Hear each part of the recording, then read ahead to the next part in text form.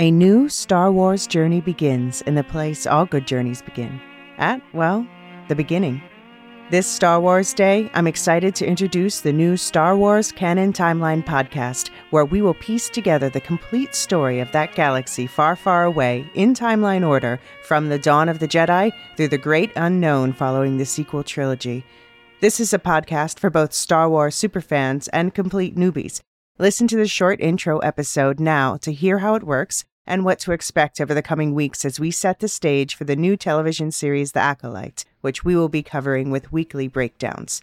Subscribe to the Star Wars Canon Timeline podcast wherever you listen to take part in one of the most epic and expansive stories ever told, following all the twists and turns from start to finish. May the 4th be with you all month and beyond.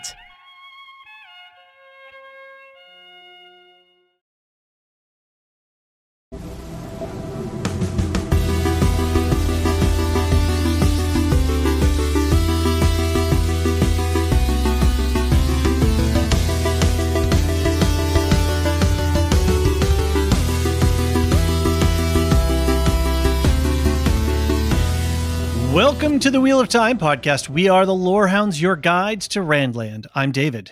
I'm John, and this is our coverage of the Amazon Prime fantasy series, The Wheel of Time. In this podcast, we're going to do a scene-by-scene breakdown of Season 2, Episode 3, What Might Be. Be sure to stick around to the end of the podcast for programming notes about our September podcasting schedule, followed by the inaugural White Tower segment, where Alicia Sedai and I deep dive into the lore of the books. For early and ad-free access to all of our podcasts and a whole ton of exclusive content, visit us at patreon.com/thelorehounds. Also, we'd love to ask, if you're enjoying what we do, consider leaving us a rating and review on Apple Podcasts. It's the best place to help raise our profile, even as far away as the Aiel Waste. Special for the Wheel of Time, we have a new feed set up just for this show. So if you're only interested in this content, you can subscribe to that channel. However, there's a ton of other fantasy and science fiction and nerdy TV and video games and books that we cover, which you can find on our main feed, The Lorehounds, which you can find on YouTube or Spotify or any other podcasting platform you'd like to use.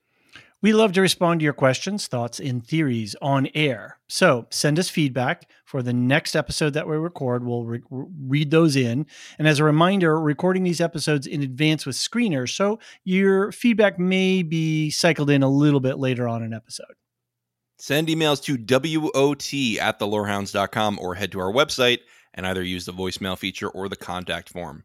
You can also post a message on our Discord server, and we can include those as well. Link in the show notes for all of that. David. Yes, sir. Your first run through this story, what'd you think? This episode was tough. Really? I found it really... there was a lot of physical violence. There was a lot of emotional violence. Mm-hmm. So it was kind of a rough episode. Do you mean rough in its content or rough as a story? Like, did you not like the story? Oh, no, the story construction was fine. It was a well-paced episode. That's a very different thing than I thought you were saying at first. Sorry about that. Yeah, no, the well-paced, well-constructed. There was a lot of stuff that I really liked. I love the fact that with Nynaeve's character and going through the arches, they didn't interrupt that or weave it through any other plots. I mean, obviously with the one sort of exception, but that was fine. But just, with sort of it's not even a cold open. I mean, we're getting a title card, and so we'll see what the broadcast are, because we're doing screeners. So it's a lukewarm open. Yeah, it's a lukewarm open. There you go. It was thawed for 30 seconds in the microwave. Right. But I'm really appreciative of the fact that they let that storyline run, that plot run, and really build an emotional impact in us for what she was going through and just these horrible things, and then falling into the arms of her lover, and the birds sing and the rainbows come out and all of that. That was just lovely. That was like a really great way to tell that story encapsulated. So Yeah. the construction of the episode overall was great. I think Right. it was a little confused at the ending, but we can talk it through. You know, like he set the place on fire. I was like, wait, what? Was that a dream? Was he really? Oh with no, her? that's definitely like a blaze. Yeah. He's Yeah. fucked. No, just the sequencing, it just seemed a little odd. that was a little weird. I agree with that. Yeah. So all in all, but that said, all of that said, I enjoyed the episode. I loved seeing the depth, getting into the deeper stories and motivations of the characters. And also a lot of this episode, I just had to not, I like just go, I don't understand this. I don't know what this is about. I don't know why this is happening. It is what it is.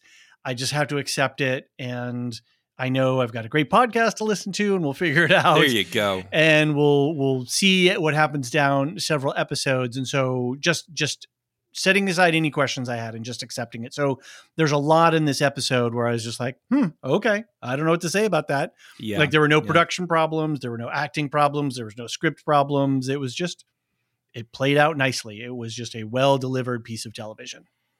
The thing about the Wheel of Time is that it is so long that, well, the concepts are complicated sometimes, you have a long time to figure out how they work. Okay. And there is a struggle in translation there with you have less time in a show than you do in a book to help the reader remember what a terangrial is, which we can go through in here. Boy, we are about to be introduced to many words that will make you go, what? And Robert Jordan was not pithy in his naming. I'm going to segue weirdly. We are continuing our read through of the Silmarillion in our podcast, The Silmarillion Stories. And this was chapter 10 of the Sindar that we were catching up. So I was listening to the audiobook of it while I was doing chores and stuff today. And you want to talk about a list of proper nouns. Yep. I was like, what the hell is going on? And I had to laugh because on our Dune podcast with Properly Howard, our network affiliates, when we were talking about the Denis Villeneuve film, you were complaining about the list of proper nouns. Listen, I don't know what it is. I do not know what it is about Dune that has defeated me. I can handle Tolkien and it's fine. And I can handle Robert Jordan and it's fine. This is what I'm saying. And Dune just, for some reason, my brain turns off when I read Dune. That's hilarious because the proper nouns, there's the one scene in this episode with the weird people from overseas and the long fingernail lady. The Shanshan, yeah. Yes, thank you, the Shanshan. And there was a whole bunch of lore dump there. And I was like, where are these places? What is going on? Who are these people? And I just had to laugh because Dune broke you, and Dune is not that hard. I know. Well, the Shanshan, that's supposed to be kind of shocking and confusing to you because it's shocking and confusing for the characters, right? Oh, it worked. It worked. Suddenly there's these invaders from overseas who are telling you, you've forgotten that we were actually your rightful rulers. And we're like, what? Yeah. Well, yeah, there's a lot to talk about to that scene. So we'll, I'm biting my tongue because I got questions. Right. So. Yeah, I'll give my general impressions quickly. I loved the episode. I thought, Alicia said to me something early that said, I don't know why they did 3.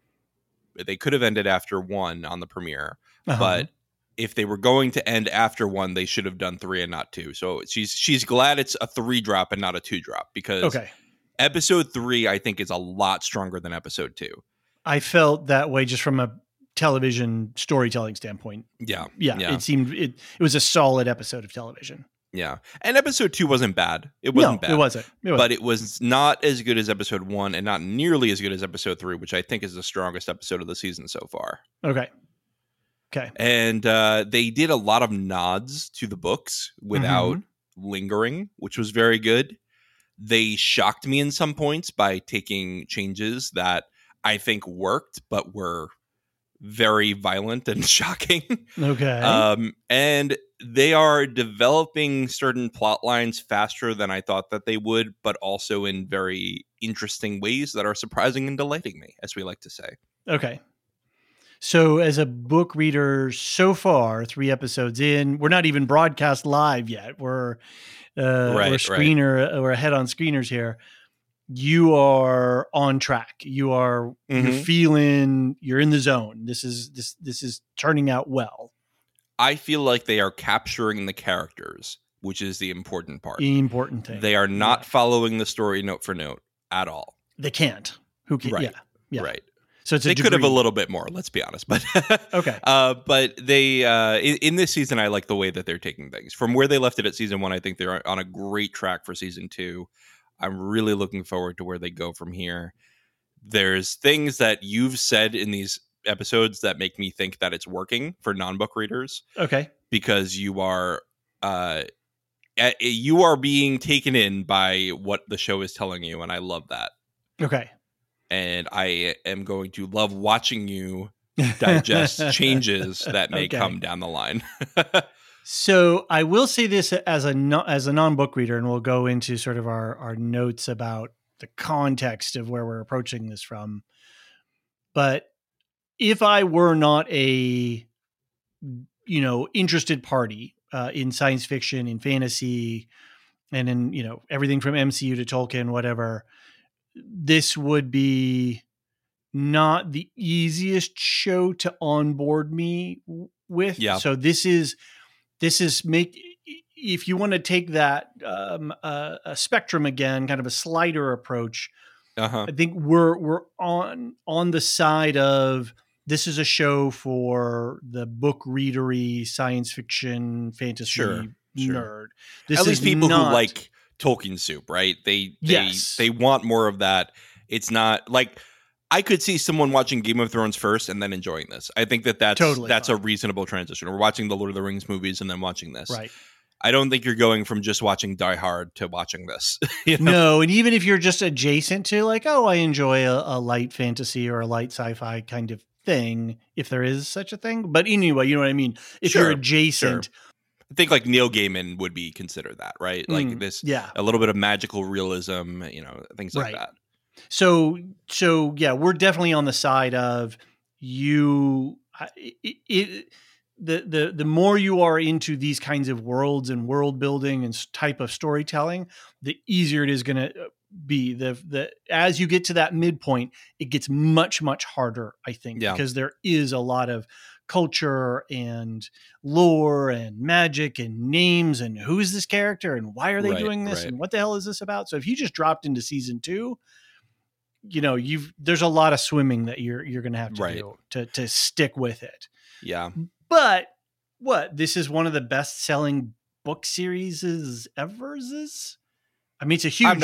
I'm not sure. It's very well selling. I'm just not sure. I don't know. It ranks. I don't know where the numbers are, but the fandom is solid and big, right? Yeah.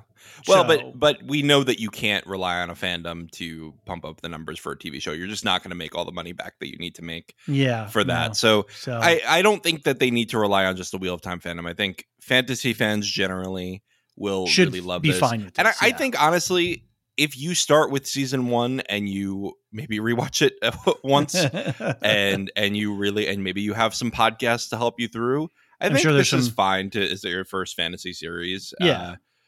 I think the first one is recognizably Tolkien adjacent, which helps you get through that story, right? It's a pretty straightforward story, season 1.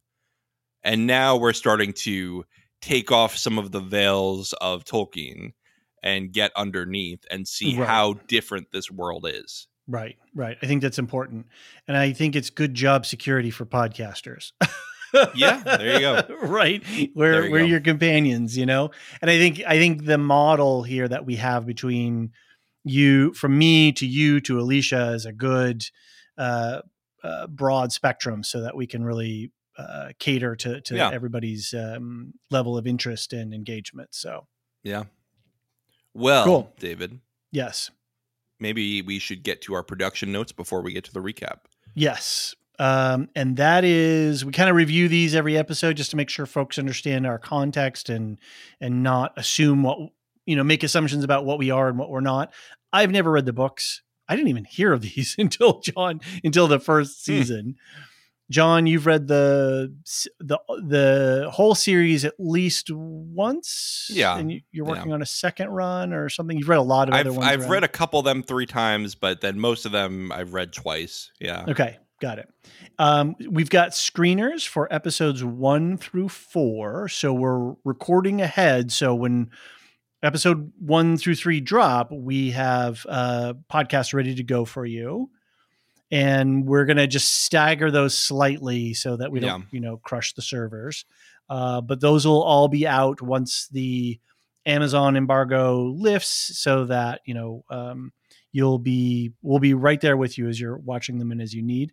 We're not going to spoil ahead with the books, but John, I think you're going to make comparison with events that already happened in the show. Correct. Yeah. So if something happened differently in the book, I'll make note of it. Maybe not always, because it's not always important. But I think that where important changes happen, we will bring them in. And then, as we mentioned earlier, at the end of the podcast, so we'll finish this. We normally then have some feedback, and then we talk about our upcoming schedule, and we give a shout out to our Patreon subscribers. And then after that, you and Alicia are going to go into your White Tower segment, where you're going to go deep into the book. Now, you've already recorded that before. We did. Yeah. It was almost an hour. Right. Oh, this will be a quick one. It's an hour. I know.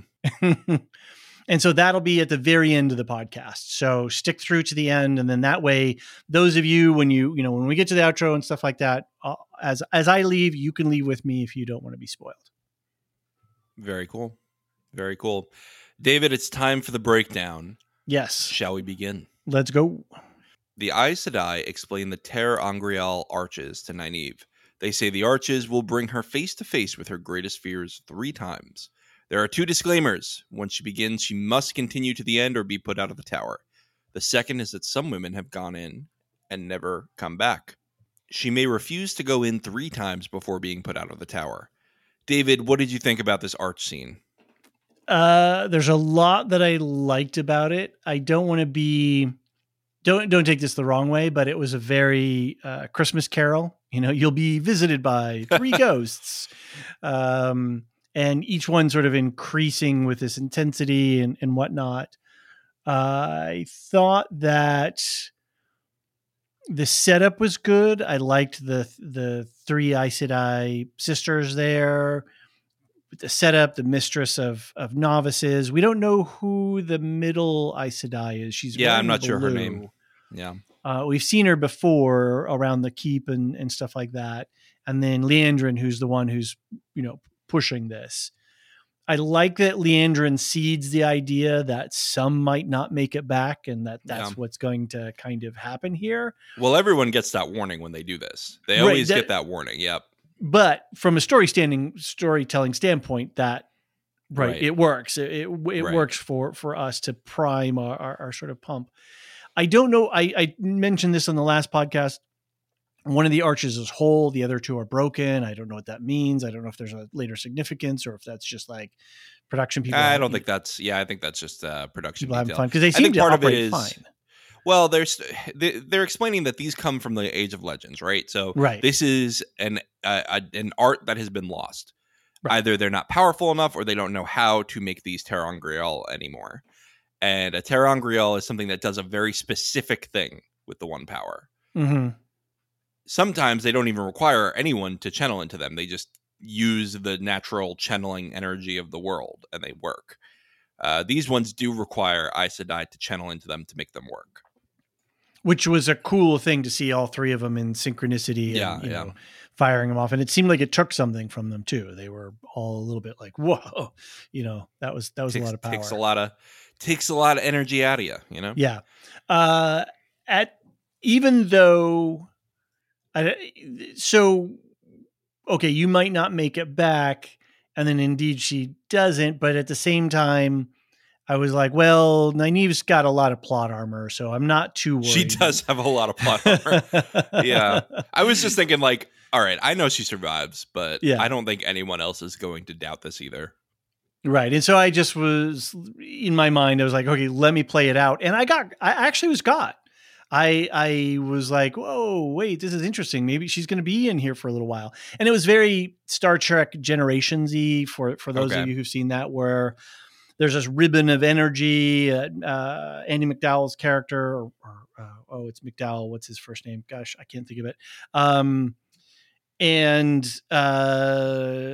Picard goes in there and encounters Kirk, who's in there, and they're kind of stuck in there. And it's this very idealistic world.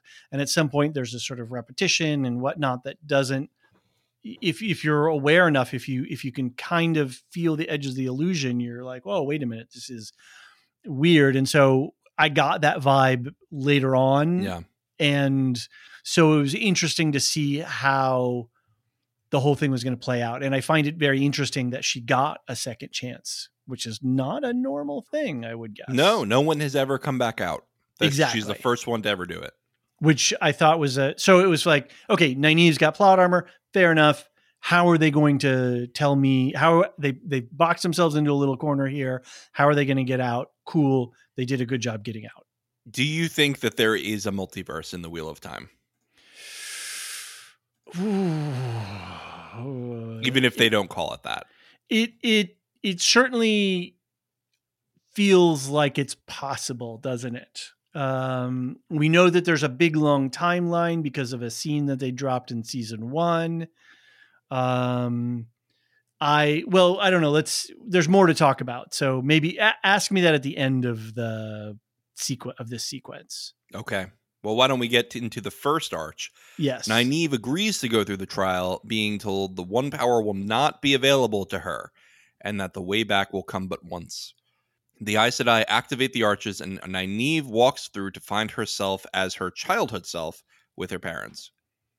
Though the experience begins peacefully, raiders attack her family. Her mother and father hide her underneath the floorboards, and her father tells her in the old tongue, "We shall go into the land so our children can always hold us and will never be alone." Her parents are attacked, and she readies herself to help them. But the arch appears behind her with Sheriam's narration, and Nynaeve leaves through it. This was heartbreaking. Yeah. I thought it was nice character development and backstory for Nynaeve, so I really understand some of the trauma that her character has lived and why, or what are the things that might be motivating her, or why is she the way? How does she carry herself through the world? Okay, I can see some of the roots of that, and so yeah, it gave me a really nice dunk into her life. And then they didn't belabor it. They didn't push the mirage too far. It showed us a primal fear for her, of loss and separation. And then there's like, boom, there's the arch, walk through it. Now we've got mechanics. Now we've got plotting. Now we've got character backstory. So I thought it was really efficient and highly effective. Right. And we heard this story a bit secondhand. Okay. In season 1, when Moiraine, she translates the old tongue for Nynaeve. Because Nynaeve recounted a bit of this, and she said, "This is what my parents said to me." And she said, "We shall go into the land, blah, blah, blah." Which is a lovely thing to say, and also really heartbreaking of, well, all you'll have left of me is soil. Right. Yeah. So... yeah, so good. I mean, it established rules for these journeys, and we really get to see some. We start right off with some very core motivation. So yeah, it was all good. I almost said Nynaeve. Alicia pointed out in our spoiler section that the first challenge was different for Nynaeve in the books. She actually went back to the battle at Fal Dara and re-experienced some of that. But as Alicia said, I'm glad that we didn't go back there, because that battle did not go well in the show. That was not very enjoyable in the show. So this was a great way to bring in her character motivation. Yeah, exactly.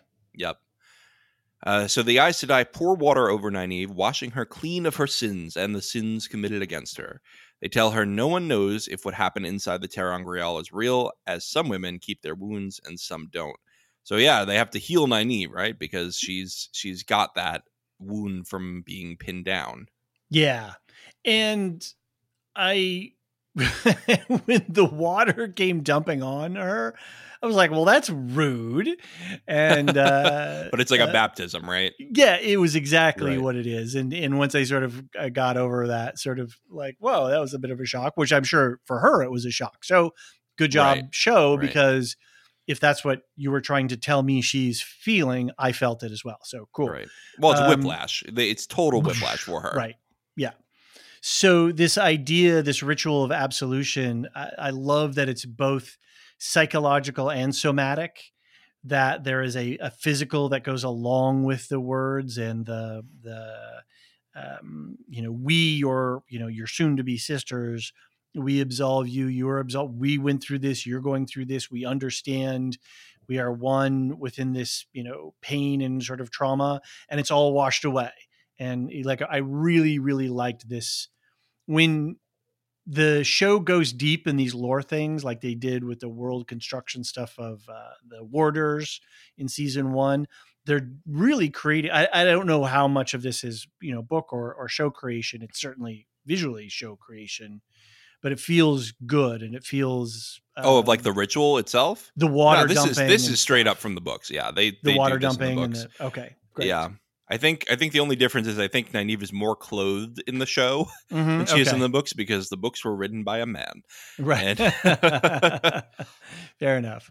I did notice that when they were healing her, the weave magic was a mixture of blue and gold weave colors. So, like I said, in one of the earlier podcasts, I'm just sort of paying attention to the weave magic stuff. So it's looking good. And I like that, it's like, if I'm going to do this particular effect, I'm going to channel some fire, I'm going to blow some shit up, or I'm going to heal somebody or whatever, that they're paying attention to the colors and the way that is being created and into effect. So, nice little details. Yeah, I like that they have colored the weaves. That is better as the visual language in the show. Yeah. You can't even see the weaves unless you're another woman channeling. Right. And in the book. So there's no point in following the books exactly for this, because we want to see visual effects in the show. Do what looks best. And I think that they did a lot better this season so far. The funny too, because Nynaeve in this next scene, which you're going to read, she starts trying to weave and everybody's going, oh, that's cute. You're sort of waving your hands around and nothing's happening. Right. And, Yeah. Bibbidi boppity boo. Yeah. Let's get there. Nynaeve goes through the arch for a second time to find herself in Emond's Field in the middle of a plague. She speaks to a dying Tam Althor, who tells her this fever spread through the 2 rivers after she left. Natty Cawthon, mother of Mat, has taken over as wisdom and has begun administering deadly herbs to help terminal patients pass on. Nynaeve tries and fails to save Tam, then promises to stay with him until the herbs take effect.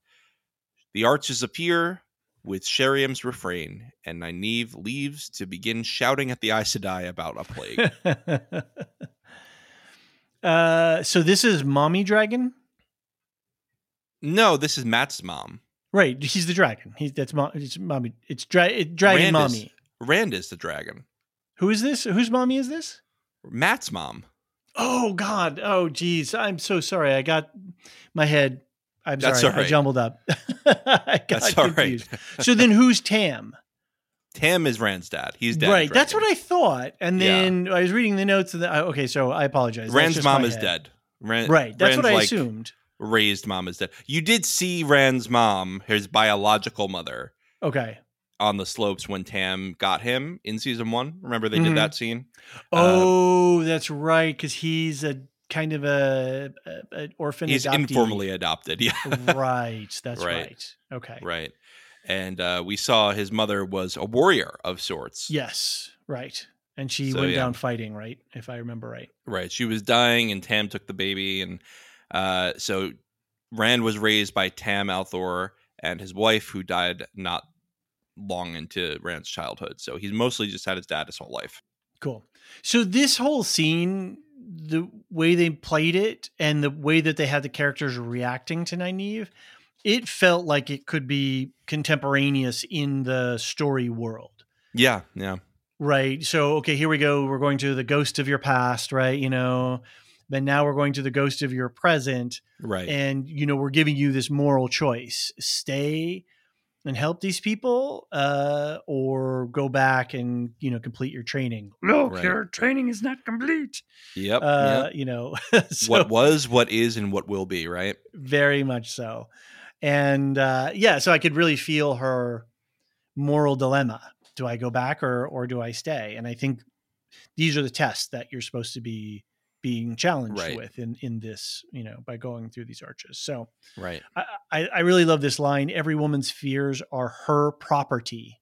Like, it's your property. It's like you own it. It's real estate. Yeah, but sub out problem for that, and it's problematic, right? Yes. Oh no, it's your fear is your problem. Your fear is your problem. Deal with and it. she says, do not burden us with yours. And Right. I was reading something somewhere. There was some internet kerfuffle where somebody was recounting, like, oh, remember, you can spread joy and happiness. And somebody wrote back like, oh, how, you presuming to understand what makes other people happy. And that's just actually ultimately causing self-harm. And it's like, whoa, like, this thing sort of spun out of control, and what is yours and what is mine. And we live in society, and we do live in a society. We share burdens, and we are social creatures, and we need to be in society and share and see and be seen. And so I thought it was a really interesting line to go, yo, that's yours. Do not give that to me. Do not burden me with your drama. Yep. So, yep. Well, speaking of drama, we have one more trial here.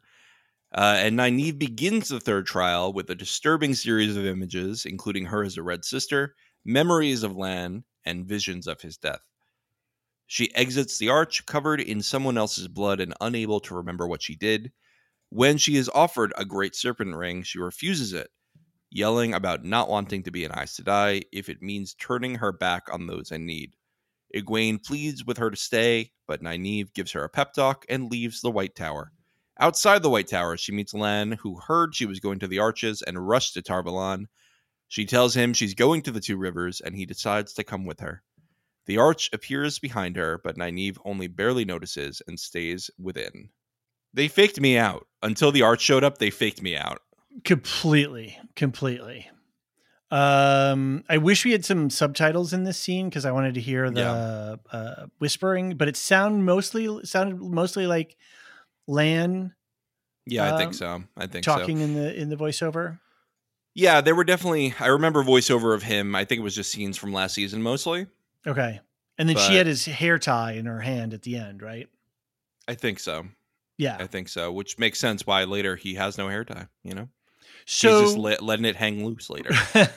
Yeah, that's true. Later in the thing. So remind me, they were just romantically interested in each other in season 1. I think they slept with each other in season 1. Did they? Before the last battle, when they were out at the keep or something like that, they were sneaking around in Shinar and stuff. Right. Okay. So yeah, I was totally faked out. I was completely Like, and I, who read the book, was faked out. Fair enough. But I will say, in the book, she's not there for like an extended period of time. She is there a little longer, and she does do the same thing where she makes the arch reappear. But she's not. It's not like a whole day passes and they're like, "Oh, where is she?" It's like minutes. It's just a little extra time. Okay. Well, I mean, it's fair enough, because we've got to give some space for Egwene to emote. Right. So she's been a little stone cold for a while, and she just needs to do it. Well, and this idea of am I here for you? Are you here for me? Are we here for each other? I tried to rescue you. I kept vigil. Very Christian in some ethic here. Sleeping outside the cave and waiting for somebody to come back. I see what you're saying. I see where you're going with it. Yep. Yeah, just a light. We've seen that story. Seasoned before. With Christianity. Exactly. Yeah. I loved the comment. It's all right. The blood isn't yours. Right. So it's fine. It's fine. It's fine. Doesn't matter what you did in there. You could have slaughtered millions. Yeah, and this whole Nynaeve is one of my favorite. I think Nynaeve is my favorite character of the 5 Emmett Fielders. Okay. I enjoy her the most, seeing her the most on screen, and yet her reaction to saying I don't want to be an Aes Sedai and storming off, I was like, girl, dial it down a little bit here. You don't need to be all all salty like this. It was a little bit much for me, for her. So I get it. I get where they're going. I get what they're driving at. And of course it never really happened, right? It happened in her minds or in the archway. Or does reality. Is it real? Is it fake? Is there a multiverse? There's a lot of questions here. I don't know that you would have seen this. Do you know the Memorex commercials? No. Is it? So remember, back in the day we had cassette tapes and there was I gotta Google this now. Is it Live or Memorex? Is it Memorex? I can't remember. No. Okay. I'm going to have to look for this later. Maybe I'll post something in the Discord. Okay.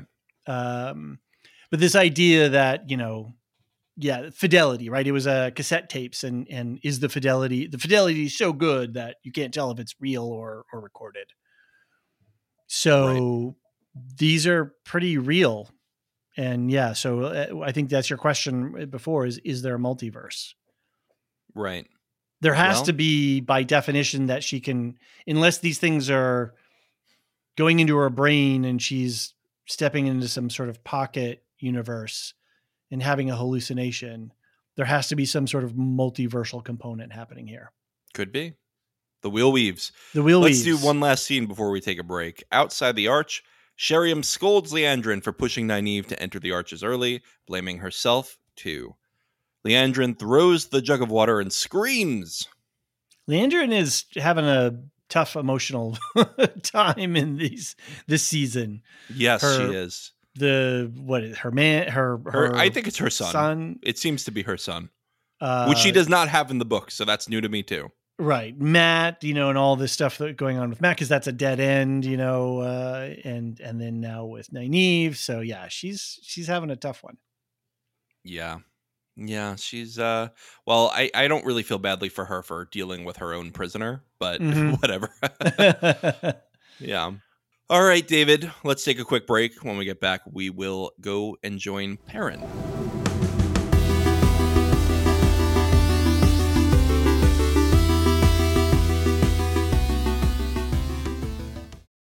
The future is a hefty responsibility and not one that we take lightly. But then taking things lightly has never been what Hefty is about. That's why we've created the Hefty Renew program that turns hard-to-recycle plastics into valuable resources like park benches and building materials.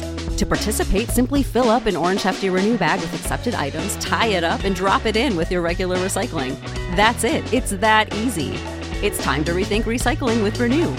Particular valued resources may vary by geography. More info available at heftyrenew.com.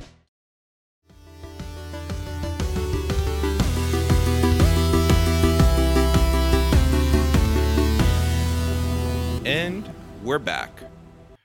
Let's resume the episode. After the title sequence, we rejoin Perrin, Loyal, the Shinarans, and the Shanshan.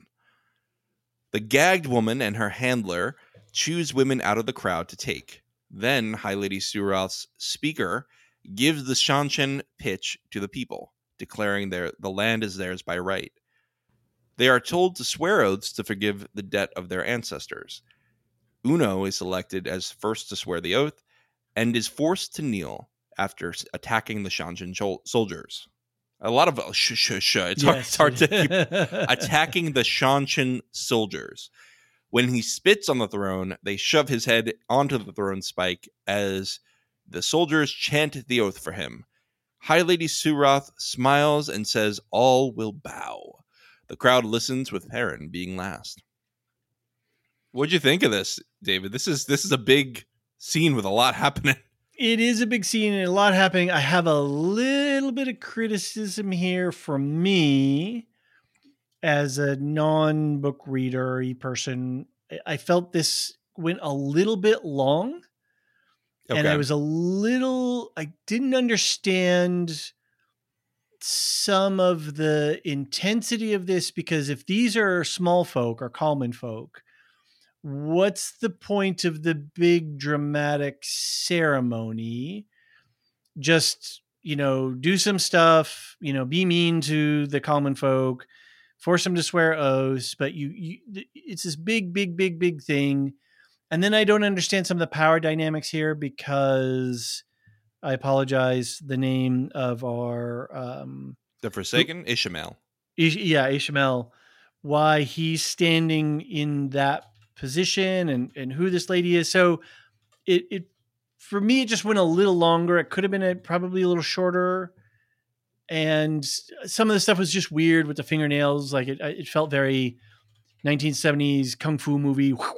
The sound effects were, here and there. Huge lore dump. Yes. And all of that said, we're ramping. We're adding a whole new element to the story. So I get it, and I'm on board with it. I just had a couple of little like move it along a little bit here. Right. That's just me, though. I'm going to do a casting note here. Is that Stormfront from The Boys?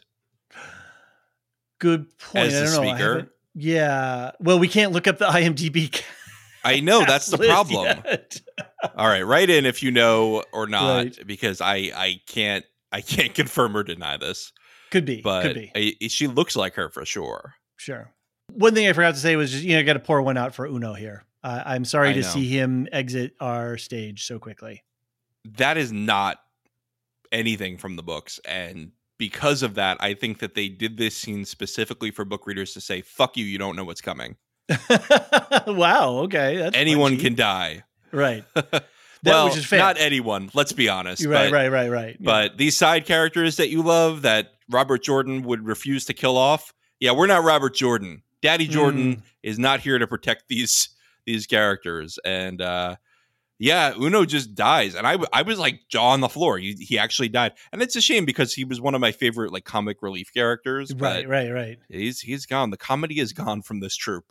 So that is interesting to for me, okay, well, he was just this dude, right? For you, he means something. Right. And so for him to go out like that, that is, I'm glad that the book readers can be shocked a little bit here and while maintaining some story integrity. Right. So right. Yeah. he died it doesn't ruin the story to have him dead, but it did shock me as a book reader. And it works within the story that they're telling. It made sense to me within the story framework. Yeah. Make an example. It was not right? out of order. Make an example, right? He was, clearly like one of the guards saw that he was going to be trouble. And so they, made an example of him straight away. They goaded him, right? Yeah. It was effective. Yeah. And it's not don't pause your VCR during that scene because they don't spare the graphics of no, that. They don't. It's very bad. And did you say VCR? I just realized that. Yeah, I did say VCR. Sorry. I'm showing my age there. That's all right. We used to play and pause and you try and get it. And it was it was a difficult thing. So yeah,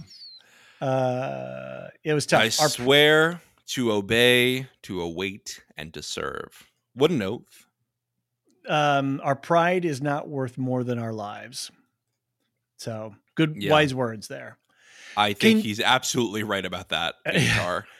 Can you, without spoiling too much, can you talk about this whole stolen land thing and rightful heir? What can you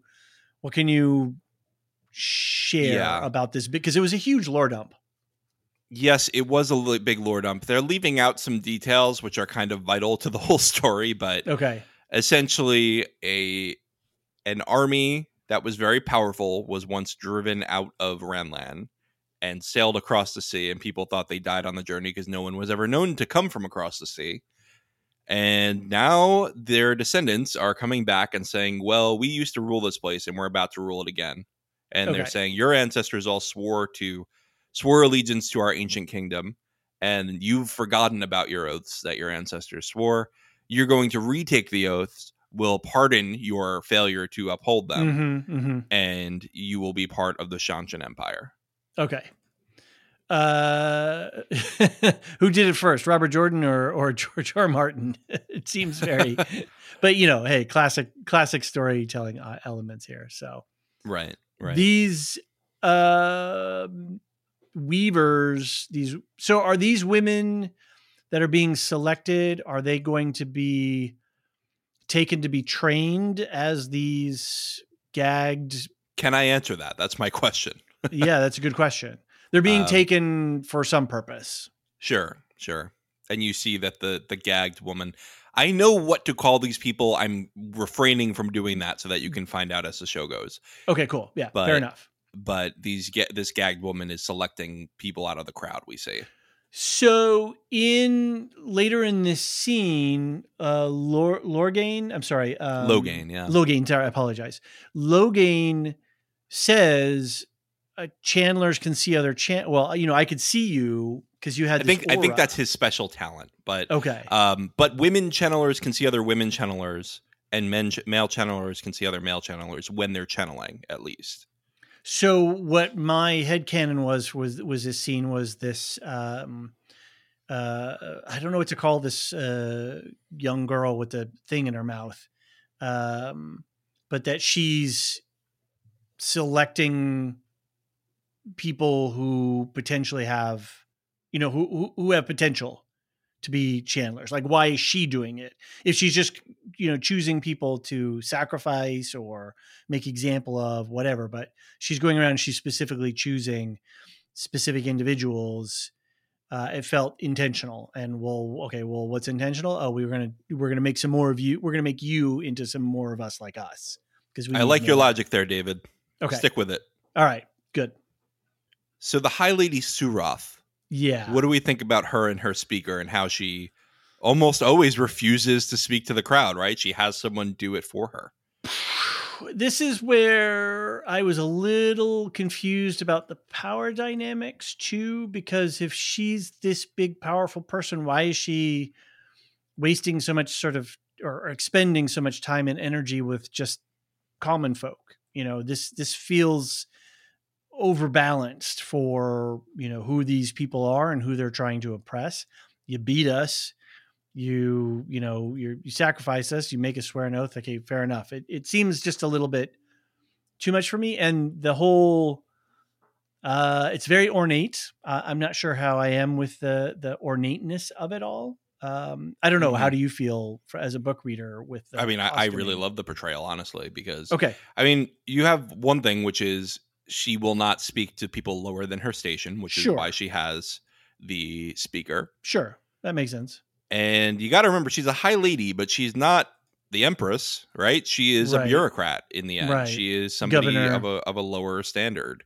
A conqueror. And what do you have to do when you're sent to go conquer is you have to start building up territory. And so she's got to go from village to village and have them swear oaths to somebody of nobility. And be awful and terrible to scare the bejesus out of folks so that they'll tell stories. Right, exactly. They want shock to be both impressive with the ornateness, and they want to be terrifying with the violence. It's sort of a 1-2 punch there. The foot soldiers are terrifying. Their helmets are terrifying. So that part is good. Like that's working on me. So I guess I've kind of talked myself into understanding the intent, the over the topness of this scene. So yeah, I really liked it. I really like this portrayal. Okay. They're deeply unsettling, the Shanjun, and they are supposed to be. Yeah. Well, I don't know what's coming out of her head, if that's hair or feathers. Is that part of the helmet? Oh, good question. I don't know. Yeah. It's costuming, right? So I doubt that it's show stuff. So right. Question is are we going to see her face later at all in coming seasons? Maybe. And I don't understand why Ishmael. It's not Ishmael. I apologize. Ishmael. Yeah, just put an A in there, and you're all good. Ishmael seems to be a functionary and less of a like he's in some ways subservient to her. I think he's an advisor. Look, if you are a villain trying to take over the world, you're probably going to want your feet, your hand in a lot of pots, right? Yeah. You're not going to want to directly rule these places when you're corrupting the world. All That's right. how I see it. Is you're going through, and he's the father of lies. That's one of his names, right? So he's going through the different leadership, and he's trying to make sure that he's pushing them in the right direction. Okay. All right. Okay. That makes sense. And we don't know where Suras's allegiances are, you know? Right. All right. Good thing we have a good podcast to explain all this for me. Exactly. Yeah. There you go. All right. And don't forget, we've got more Forsaken coming. Yeah. Right. This is not this is one of many, right? So. Right. Well, one of several. Many is yeah. I'm not sure if I would say many, but we're not actually sure how many they're going to bring into the show. Which is there are a number of them, and some of them don't have a lot of development in the book. So a lot of people think they're going to start compressing them, which is fine with me. I hope you're surprised and delighted by their choices. Absolutely. Me too. All right, back at the Foregate, Rand visits Logain, who pushes Rand to ask what he wants to ask now that he has spent months working his way to Logain. He recounts seeing Rand in Tarvalon while he was caged and says Rand was the brightest channeling energy he's ever seen. Rand asks Logain how to control the channeling, and Logain says he would only tell him in exchange for a bottle of Gildanan red wine. Must be a good vintage. Well, he's from Gildan, which okay. is why he wants that. Fair enough. And it is a good vintage, you know. That's a high quality wine, and that's why Selene goes, "You're not getting that in the Foregate, you know." Right. Not around this town. Yeah, I was just gonna say I don't have a lot to say about this scene. I was a little chagrined that Rand was being so obtuse at the beginning. Like, what? I didn't try to, weasel my way to get next to you. When he's calling him out, and then then Logain has to do a bunch of exposition. Well, I saw you, and channelers can see each other, da da da da da. And so it felt for me like I could feel the writers working here when I haven't really felt that up to this point. Uh-huh. And so I just wish that they had found a little different way. I'm on board again with what they're trying to achieve here. I believe they achieved it. I just felt it was a little bit. I felt Rand was a little obtuse here. And if you get called out and you're like, dude, I see your play. This is your play. You go, yeah, you got me. That's my play. So let's carry on.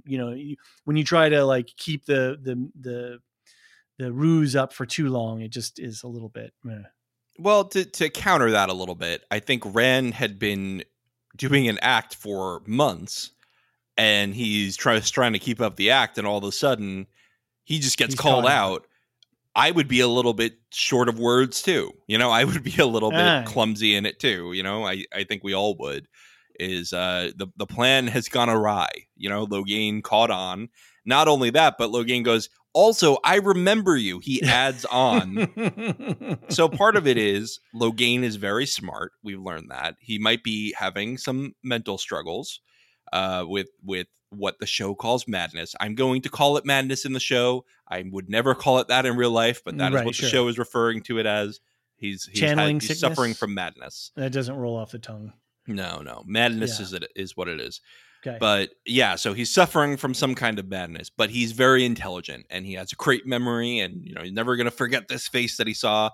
And that would shock me too. And also, you got to remember Rand's at work, so he probably doesn't want to get caught doing anything suspicious, right? All right. What if somebody walks into the courtyard? Okay. Yeah. All right. Fair enough. I can get on board with all of that stuff. Yeah. You better. Rand sees. We had some threats here. Hey. There we go. Rand sees a party for the great hunt for the Horn of Valir forming, which Selene explains can supposedly summon an army of the dead. He asks Selene for help finding Gildan and Red, and the two leave to find Rand a better coat.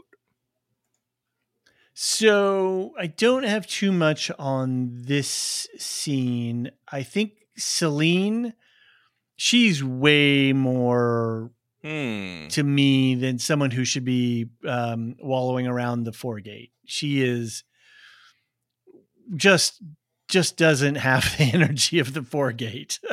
She does not. Yeah. So it's there's a mismatch there, and I'm hoping that that's intentional and that there's something more yet to come.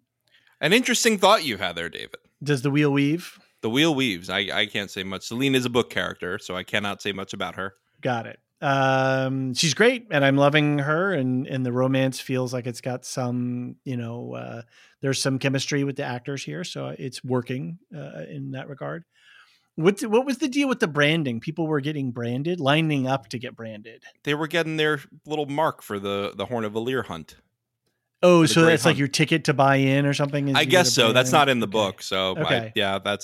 That seems to be what they were doing there. I mean, they've changed this a bit from the book too, because the Great Hunt always starts in Ilium in the books, whereas this is Kyrian.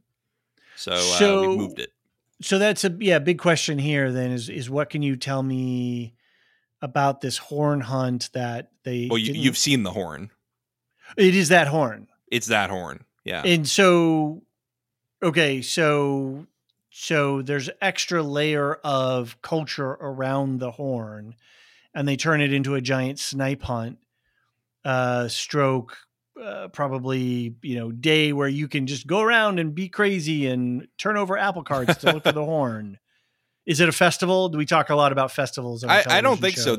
I mean, it's we learned why it happens later, but it's essentially a send off, right? To get people out of town, and then they will search the continent for the horn. It's not like a local thing. Okay.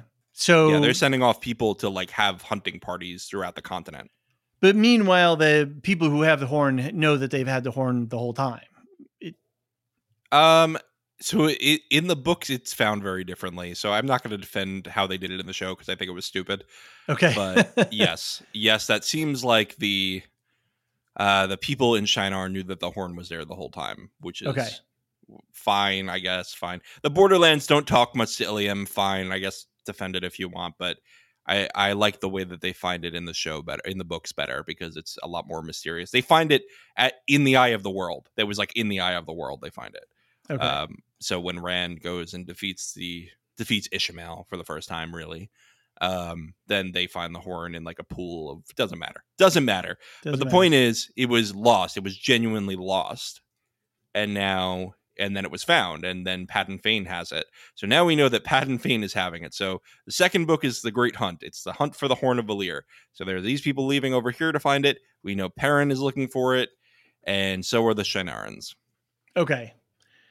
But then this hunt would happen frequently, every year, every couple of years? They said every few hundred years. They said that in this episode. Boy, a few hundred years is a long time. I know. That doesn't make sense, but okay, whatever. I don't know if they should have said it that way, but oh well. Well, and like I said at the beginning, there's just a bunch of stuff I just have to accept because I have nothing but to. I mean, I can reject it and ruin my fun, so I'm just gonna go with it. Right. Fair enough. Egwene and Elaine enter Nynaeve's room where Sheriam tells them she's dead and lectures Egwene about standing on her own. Egwene lashes out at Elaine, who leaves her alone. Egwene sobs in Nynaeve's room. Can I say that Elaine is extremely emotionally mature? Yes, she is. She is there for Egwene, and when Egwene lashes out at grief, she doesn't get angry. She's like, okay, I'm going to leave this person alone. I'll check in on her later. My friend's hurting. I get it. I don't have to take anything that they say personally. I know they're just right. Yeah. So what a very emotionally mature person. So good for her. And she knows a lot. Right. She knows, she's well versed in how the tower works and what you can and can't do in certain magical situations and stuff like that. Right. So yeah, it's an interesting pairing and it's an interesting friendship that they're developing, and it'll be interesting to see what happens with Nynaeve back in the mix, because Nynaeve hasn't really interacted with Elaine much yet. So right. What do you think about Sheriam in this scene? Because something Alicia said is she feels like Sheriam might be a little too cold in this show, where she's a lot warmer in the books. Are you getting a lack of warmth from her? I'm getting that she should be more warm than she is delivering. Yeah. Okay. I would expect the way that they've done her hair and her look and her, The Mrs. Doubtfire look.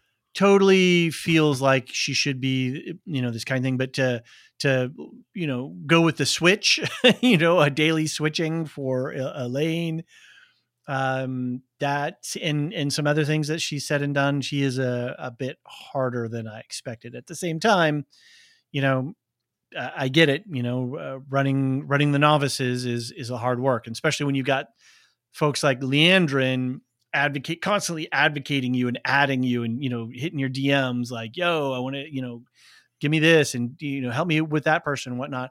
It's a lot that she has to manage. So I don't put it past, in my head canon, I don't put it past her.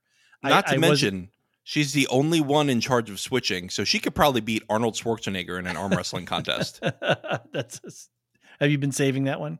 No, I just thought of it. I'm here all night. I had some coffee. You and Steve from Properly Howard should get together. Yeah, that'd be fun. You guys could do a pod together. I did appreciate her Sheriam's bluntness. Like, look, I'm gonna talk bluntly because I respect you. I'm not gonna blow smoke. I'm not gonna mess with your feelings. I'm just gonna tell you she's dead. So that's the way it is. Deal with it. And I appreciate that. These are grown adult people who are doing difficult stuff. This happens, and the sooner you can resolve and rectify that for yourself, the better it's going to go for you. So right. And she's someone who has white hair. She's obviously been around probably a couple 100 years already. Hey, now she's seen this happen. She's seen this happen a lot, before. Plenty. She knows nobody ever comes back from this. There's no way anyone's coming back for this. She can't anticipate that Nynaeve's going to be the first one ever who comes back from it. Right. So little hard talk, and maybe novices need that, right? Yeah, they're missing their families. They're doing hard stuff. We want you to succeed. We're trying to set you up for success, but you got to step up, right? You as the apprentice, you guys said you want to be here, so be here and do what you need to do. Fair enough. All right, let's move on to Leandrin, who visits Matt and tells him she's letting him go after losing a sister in the tower. She taunts him about leaving his friends and calls him an insidious coward who mistakes his own moral failures for cunning and wit. Boy, invite her to the next celebrity roast. I mean, she's brutal to Matt. And you could tell it really affects him too. Yeah. Which this Matt is a lot darker than season 1 Matt, I think. Which, okay. Different actor. It just seems like the performance is different. I want to see Donald be a little bit more of the scoundrel, this like mischievous scoundrel. Yeah. I'm not getting a lot of scoundrel vibes from him. No. This guy who just kind of Matt needs to be this like person who is always like, why is it happening to me? Like that's the vibe that I need him to have. Right. And I'm not sure we're getting that yet, but again, we have not seen much of him yet. Fair enough. Kate Fleetwood, the actor who's playing Leandrin here, is man, she's got a lot of raw emotional scenes happening throughout this season, right? Yeah. There is a lot going on with her character, and she is just, she's brutal. She's brutal in this. A bit unhinged, one might say. A little bit. So, it makes sense. You're not the fish. I'm throwing you back in the ocean. You're not what I thought you were. So off you go. Yeah. But as we learn later, there's more to it. Right. So, exactly. Crafting. Exactly. I'm very curious to see where that goes too, because again, not in the books. That's brand new. Okay. Cool. Matt is down a path that I have not seen him go down before. Okay. In the White Tower, Leandrin returns Nynaeve's would-be Great Serpent ring to the Forge, then is visited by Egwene, who accuses her of pushing Nynaeve to her death. When Leandrin tries to leave, Egwene channels fire in her path.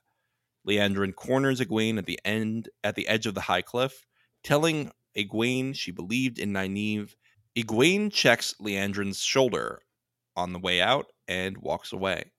I love this quote from Leandrin. She says, "It's not always the most powerful women who write history. It's the ones who survive." So back to back Leandrin, filleting people scenes here. Yep. The showrunners are not doing her character any favors if we want to feel any sympathy for her. So in the books, I cookie. did not feel sympathy for her once. Okay. Literally once. I love this too.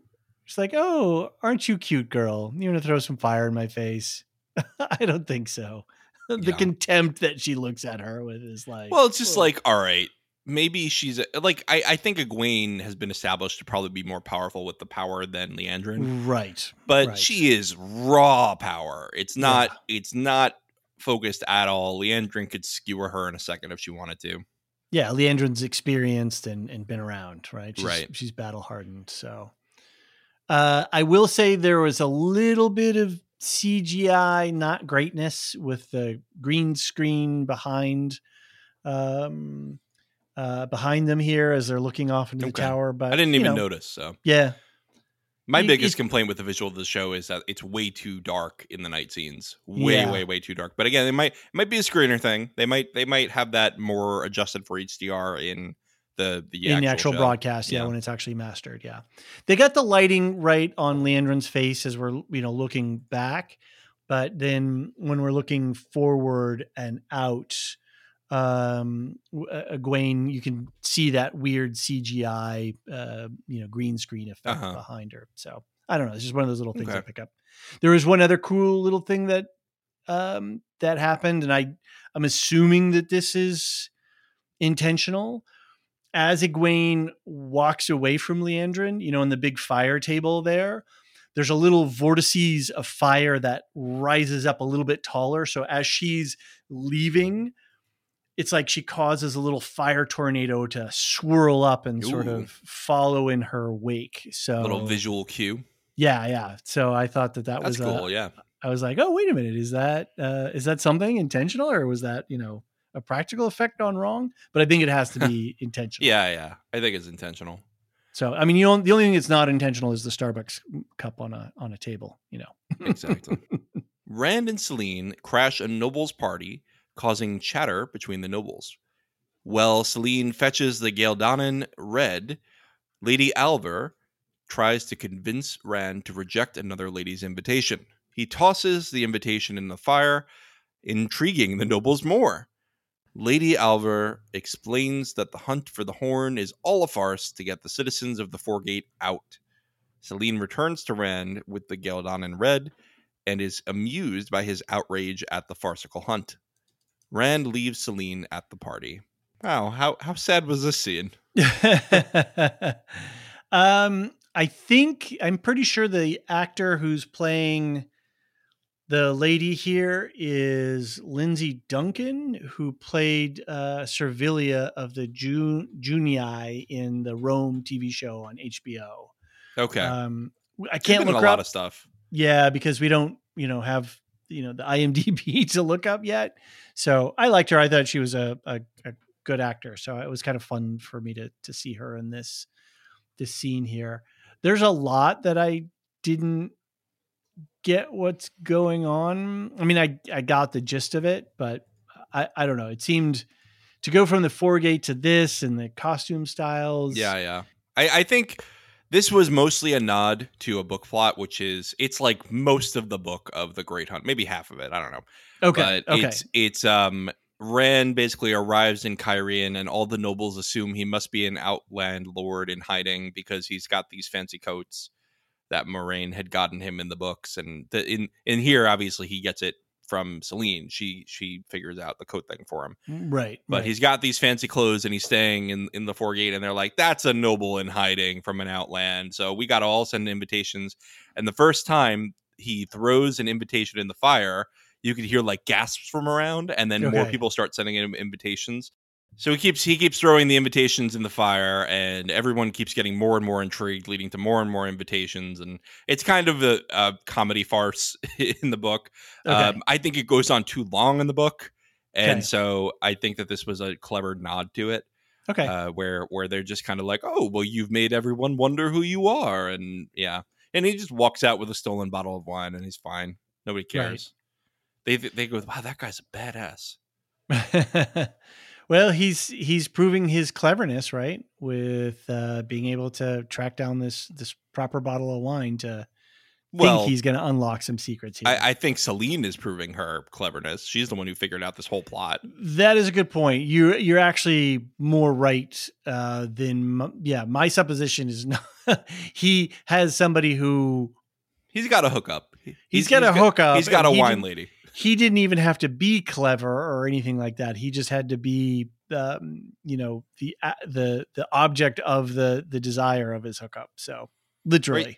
And Celine says, he goes, why are you helping me? She said, you already know the answer to that question. What do you think? What do you think is the answer? What do I think the answer is? Yeah. Well, it goes to my supposition that she is more than, there's more going on in this relationship than we know. Okay. So far. And does she suspect that he can channel? She's certainly not surprised by it later on in the episode. Right. So interesting. Another detail here that we learn is that the citizens of the Foregate are survivors of the Aiel War. Okay. So that's more development. We know that Rand was helping out a patient who was a veteran of the Aiel War. Right. And now we have the survivors of the Aiel War being at the Foregate. Okay. Cool. Yeah. So a lot of Aiel talk so far this season. Okay. And we've seen them in the trailer, so they're coming. All right. In some capacity. We're gonna meet some Aiel this season. So yeah, all stuff I just have to accept. Yep. I just have to go, okay, Yep. So Rand goes off to find Logain, and they watch the fireworks while Logain drinks his Galedanan Red. Logain throws the bottle anyway. Yeah. Spills the cup. He does something with it. Yeah. Logain tells Rand he cannot control the channeling and that it will eventually spill out of him. Of course, using the wine to demonstrate spilling out because Rand doesn't know what spilling is. When Rand calls Logain mad, Logain claims there is no madness, but instead Aes Sedai propaganda. Rand tells Logain he's not the true dragon, but Logain insists the blood of Lews Therin Telamon runs in his veins, letting him hear his whispers. Logain and Rand get into a scuffle, and Rand leaves. Did you remember who Lews Therin is? No. Okay, so remember when we did that long flashback to like way back with the previous dragon last season? You're vaguely. I don't, honestly. The last dragon was Lews Therin Telamon. Okay. So he's saying that was me. I have his blood in my veins and I hear his whispers. I'm a descendant. Okay. Which is very Dune in a way, to be able to interact with your genetic ancestors in a that's not a real thing in here. He's just crazy. Okay. All right. We know that people are reincarnated in the Wheel of Time. That is, souls are reincarnated in the Wheel of Time. This is a reincarnation world. It is proven to happen. Got it. Okay. The dragon will always be reincarnated as the dragon. Right. So they're not genetically related generally, right? It's just a soul. Could we have picked a different name than dragon? I don't know. Dragon just sometimes, I don't know. Seems a little. I don't know. It was picked in 1990. You just got to live with it. Yeah. Fair enough. Okay. So Logain is still convinced that he's a dragon and that he's been gentled and that the world is screwed, right? Right. What's his game plan if he escapes? Oh, Logain? Yeah. Oh, you can't reverse gentling. No, and so he would just run around and try to, I think he just end up scamming a bunch of people and trying to, Yeah. Although I think he's genuinely convinced he's the dragon. Sure. And as you said, as we have established, that male channelers lose their grasp with reality. Right. So. Right. And now Rand, what I thought was interesting that I learned from the scene is that Rand is having to be the Hulk here a little bit. Hey, what's the secret of keeping the big guy from coming out? As Tony Stark asks Bruce Banner, and he says, I have to be angry all the time. to suppress it. So Rand is suppressing it all the time. Right. Is what I'm gathering from this scene. And when Selene later, I think this goes even more into my theory. And now the more that we're talking about it, she's trying to get him to let go so that it will come out. Yeah. So she's goading the channeling a little bit. Yeah. And she's successful finally. Right. Yep. So, yeah. And of course now Rand is realizing that there is no hope for him. He's looking into the eyes of a madman who, the one guy he thought could help him. Right. Which I don't know why he thought somebody who went mad from the power would be able to help him not get mad from the power. Yeah, but how much does he really know and can really understand and intuit? Maybe, they gentled him, so maybe he's not, he's not mad. Maybe he's just. Well, no, but I mean, like, if it made him peeved. get mad, why would if it made him become mad, even if it did reverse the madness when he was gentle, which it doesn't, but wouldn't he have already gone down the path that Rand is trying to avoid? Like, I guess you could say, like, whoa, what would I have done differently? But it's, is he really going to know that? How much did Rand know, and how much could he have known? And what is he's going on the only lead that he's got. Right? Yeah, fair enough. This one months though, he spends months doing this. Sure. But I guess also he thinks that he defeated the Dark One, so he thinks he has months. Yeah, that's true. That's a good point. That's a big problem, is that Moraine made him think he defeated the Dark One when he did not. Right. So, oops, Moraine. He just gave Ishamael a boo-boo and then freed him. You better go fix that problem. Moraine is not the MVP this season. Not at all. Not at all. She's batting 0 right now. All right. Matt arrives at the White Tower, where he sees Egwene crying and runs away. He visits Min, who notices the door is open and insists they leave. When he hesitates, she escapes.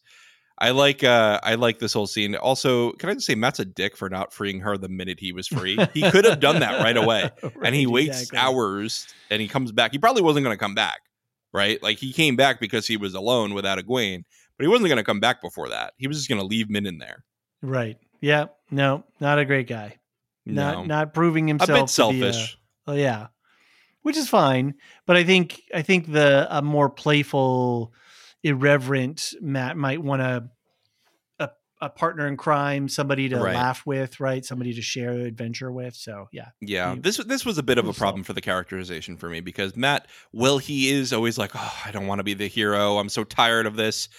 He does end up doing the right thing, right? And he does it. He does it without hesitation, as long as he gets to complain about it, basically. And that's part of his character. So I wish he would have been like, well, here I am saving the day again, and free her. Yeah. Right. Yeah. Yeah, I don't get that, but oh well, we know Min's up to something too. We do. All right, let's move on because there's not a lot to say here. Perrin awakens in a carriage with Ishamael, who tells Perrin he is being brought to Falma as an honored guest of Lady Suroth. Ishamael offers Perrin water and tries to bring out the monster.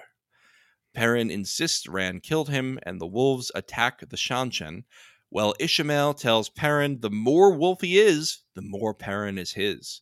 Ishamael leaves, and the tracker frees Perrin. Perrin follows a wolf guide away. I think my least, and I'm not saying this to pour any extra spicy sauce on my takes here, because I'm sure there's plenty of Perrin fans out there. But I have to say right now, Perrin is the least interesting for me. Oh, he's the worst out of the 5. Yeah, he's, even in the books, just I think universally he's not hated. That's the thing. No, he's not hated. People are just kind of like, and he's got this this husky voice kind of stuff. Right. It's like, okay, it's just there's a little an anger in me. Yeah, it's just a little it's not, there's not a dimensionality to him. It's a very flat dimension character thing. Yeah. So, and what's Ishamael playing at here? And if he's so powerful, why is he letting the wolves? Why doesn't he just go out and just He doesn't need to. That's true. Power knows power. He doesn't need to. What are they going to do? What are they going to do? They're not going to hurt him. All right. So if they come near him, he'll blast them away, but they're not going to. So what does it mean that the more that Perrin gets wolfy, the more that he is, slipping into the dark side? Also, this was said by the father of lies, so is it even true? Oh, good point. Thank you. I should probably keep that in mind going forward. That this guy Ishmael is certainly an unreliable speaker. Right. Got it. And now confirmation that the tracker is a wolf. What's his name again? He hasn't been named in the show, but they are probably going to call him Elias, which is the name of a wolf guy in the books. So yeah, confirmation that he's wolfy. He sure is wolfy. So they have combined him with another character in the books that is a tracker that is not a wolf guy. He has a different power where he can essentially smell crime. I'm not even kidding. He can smell violence and use the scent of it to follow like Patton Fane. So they've gotten rid of him. His name is Hurin. It seems like they've gotten rid of him for the show, and they've just put the tracker in, which is probably named Elias. Okay. And they're gonna do a dual thing where they have Perrin meet another wolf guy, and they have a tracker for the Shinarans. Okay. Which I'm glad they did, because we didn't spend a lot of time tracking before the Shanshan came in anyway. Right. No, it was they kind of got right to that. So Min and Matt pack their things before Min sneaks away to Leandrin. Min reports that Matt is going with her to some location both she and Leandrin know. Leandrin says if Min succeeds, Moraine will never have anything over them again. What is Leandrin up to? What is Min up to? Yeah. The enemy of my enemy kind of thing here. Yeah, so, maybe. And what is Leandrin have over Min? And how did she get Min here? And right. So questions. Definite questions. Yeah, I don't know what's going on here. I really can't say anything because it's not even a book thing. I just don't know what's happening. Very convenient to put Min in, knowing that Matt's going to dig his way and, find he's going to possum his way over to the next cell. So Right. Yeah, I like that. Rand returns to Selene, who tells him if he ever leaves her like that again, she will kill him. She initiates their rough loving, insisting on him leaving his red coat on, her lord. And Rand begins to channel uncontrollably. She tells him she's not afraid of him. Sometime later, fire spills out of Rand, lighting the inn on fire. Selene runs to get him and asks if he's all right as they watch it burn. So I'm actually watching the scene a little bit while we're recording here in another screen. And she is definitely not afraid of the channeling energy that's happening. And I think she's definitely, this is like we said, she's trying to coax him somewhere. Yep. So, Yeah. She's up to something, isn't she? Very much so. But we don't know what. Well, having fun while she's doing it. Yeah. She is sure having fun while she's doing it. A lot of rough loving with them. They are not. Well, this is what I mean. This whole a little S&M here, Yeah, there's this stuff. There was the stuff with Perrin. There was the stuff with the. Who are the people that are coming over from the sea? The Shanshan, yeah. The Shanshan. There's a lot of. This was not a happy episode. No, this was it was very well made, though. I really had a great time. Agreed.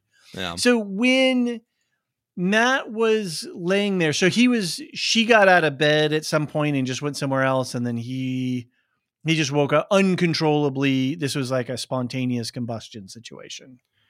Yeah, seems like it. He just watched the channeling spill out of him. Rand is He just having sort of woke trouble. up and he's having trouble letting things happen naturally. I think part of it is, I think Logain basically said it, right? You have to let some out sometime or it's going to spill out of you. So he's got to learn. He needs a teacher. That's really what he needs. Just don't let it out of you when you're in a dry wooded structure. So the foregate is supposed to be like all wood, right? It's outside of the stone. That whole outside town is going in flames right now. Right. Yeah. I was like, oh man, is this whole town going to burn down? Well, they cut the scene before. I mean, it's really going, and so yeah, that could potentially. Somehow I think the Foregate Fire Department is not very good at their No. jobs. They're all on the hunt for the horn. Oh, sorry, they're on leave. So I forgot that that this isn't the end. This is what was kind of confusing me. Was I got confused about how he spontaneously channeled, but I get it now. I think I'm on board. So. Yeah, I think they were just showing it. He was losing control before it finally comes out later in the night. Right, and he just wakes up. I think that's fine. Yeah. Yep. All right, we've got a couple more scenes. Egwene tries to channel the Arches awake, but Elaine arrives and tells her it's useless and that only more than one Aes Sedai can open it. Elaine convinces Egwene to stop doing things that could get her expelled, then stays with Egwene there through the night. What a nice friend. Sleeping on a stone floor just to make sure your friend's not alone in her grief. And being knowing that obviously things turn out differently, but the correct answer in the real world is it's not going to happen. But hey, I understand how you feel, so let me be with you and hopefully make you feel better. Yeah, she's a really good friend. She's a really good friend. She's a ride or die. But then inside the Arch world, Perrin delivers a toy sword to Nynaeve's daughter Elnor, who is named after Nynaeve's mother, who we met in the first Arch. Right. Uncle Matt comes to visit in lordly clothes with a letter from Egwene. Lan, rocking a new haircut, listens to Nynaeve recount Egwene's letter, which says she and the other Green Sisters are fighting Trollocs. At bedtime, the Trollocs attack their home.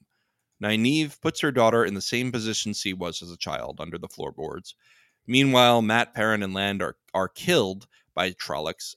Nynaeve channels in rage, and Elnor comes out to her mother to see the Arch appear. Nynaeve repeats Sheriam's refrain, then rushes her daughter through the archway from Trollocs. When she gets through the arch, her arms are empty. Egwene and Elaine wake up to see their friends sobbing and covered in blood. So the actor who's playing Nynaeve really sells this scene for me of this holding my child, saving my child, and then showing up and there's no child, and that's painful. And I just really felt the Zoe Robbins energy here was just right on cue. Like she did her job as an actor. I felt it. It was earned. And I really appreciated the trauma, the 3 traumas that she had to live through, in this. Yeah. It was rough. It was really, so again, this was a rough episode. It was emotionally. I mean, it ends on a super big heartbreak. I mean, could you imagine? I don't want to imagine just running with your child away from danger and they're just gone. There's no child. Yeah. I mean, even at the end here, when Egwene is holding her, Zoe Robbins is like, she's drooling and tears are pouring out of her eyes. Like she's actually having a moment, the actor is having a moment here. And so really delivers it. Let me ask you something that I asked. Elaine. Oh yeah. Sorry. I was just going to say, Elaine is like, the hell is going on here? This is not supposed to be happening. Yeah. So you were going to ask. Let me ask you something that I asked Alicia. Do you think Nynaeve lived several years inside the Arch before she came out? Or do you think she kind of had flash forwards as they went? So do you think she lived that in real time, having a daughter of a few years old? Oh yeah, I think yeah. So from where they cut with her embracing Lan, right, to now, like do you think she lived another life? She didn't. Yes, she totally lived. She did not a full skip life. through time. She lived. No, okay. No, I think that might be right, which is even more traumatic, right? Like you got settled in this new life, and you're like, oh shit, yeah, this wasn't real. And so, like you can't even grieve this daughter the right way because she wasn't real. At least not in this world, I would say. There are some other lovely parallels, and one of them is I don't want to overcomp the storyline here, but there's a great Star Trek episode with Picard who lives another life. So it's a good storyline, and I like, for me, the way I read it is that it was a full life. And so when she is grieving, it really does suck that badly. Yeah, it's horrible. Yeah. Horrible. So it works. It worked, and it was earned, and I enjoyed it in the way I shouldn't, you know what I mean? I was entertained, by it.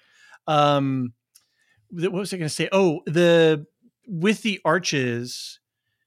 So what you told me before and what we sort of learned so far is that Nynaeve's she's got to Hulk out to use her powers, right? Yep. She's got to get angry and do it. And so in these fictional worlds of the arches, be they real or not, there's some sort of moral test that's happening, right? There's some sort of character. Can you walk away from who you personally care about to serve a greater purpose in the eyes of the Aes Sedai, which is to serve the White Tower? Right. And so how the intentionality of the archways are set up to, test your character, who knows? But what we get from this is that for Nynaeve to unlock her power, she had to live that full life, and she had to be that angry. And I apologize, the name of the mistress of novices, Sheriam. Yeah, Sheriam said you can't use I believe it was Sheriam. Yeah, one of them said you cannot use the power, right? In these. Like in my head, it's Sheriam. It could have been in one of the other two, but yeah, you don't have the one power at your disposal. Yet she does, and so the archways are like, okay, you've proved who we know you to be.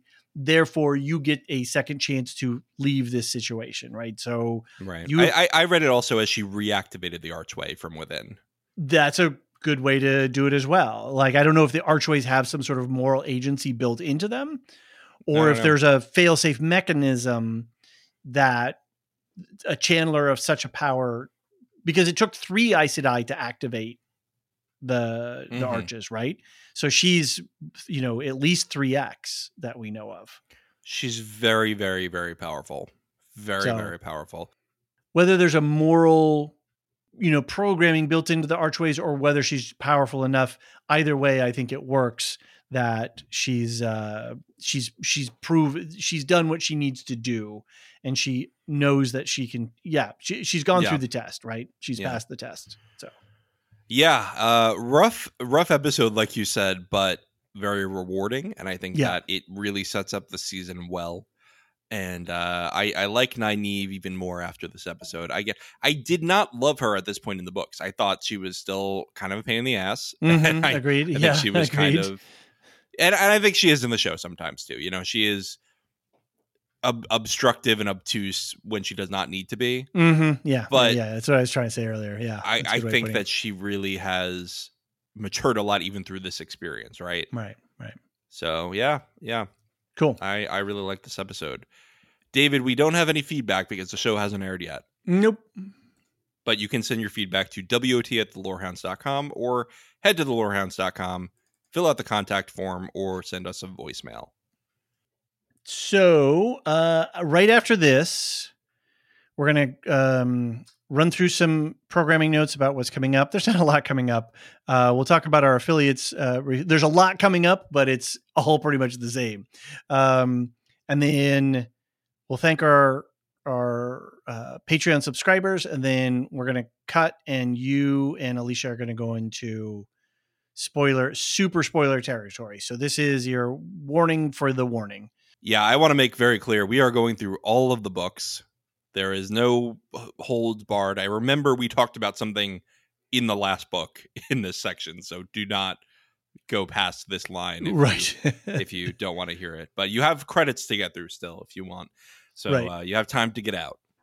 So quickly about scheduling for September, we are full swing into Foundation. We are full swing into Ahsoka. And we are doing this. And so that is like, we have an abundant triple blessings to you, John. Triple blessings. Foundation season 1 reference there. So we're busy with all that kind of stuff, and we'll have some more updates about the rest of our projects in September later.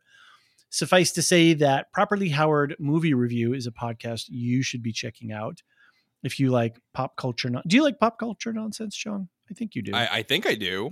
You're putting me on the spot here. I am. Well, check out Anthony and Steve. Anthony's a academic. Steve's a stand-up comic. They have a podcast. It had been running for a while. It was called Cocoons of Horror. They brought it over to us, and it's now called Properly Howard. And their whole shtick is a movie Ron Howard film better or worse? And this season of films that they're producing, the podcast that they're reviewing, are all remakes. So they did a remake of White Men Can't Jump that was just released. They did coverage of Dune, which we were on with Alicia, talking about the 2021 film. Right after this drops, it's going to be the Wolfman remake in 2010. And the great thing is that you don't have to have seen these movies to enjoy their conversations, because they talk a lot around it and have a lot of fun with it. So please subscribe, check them out.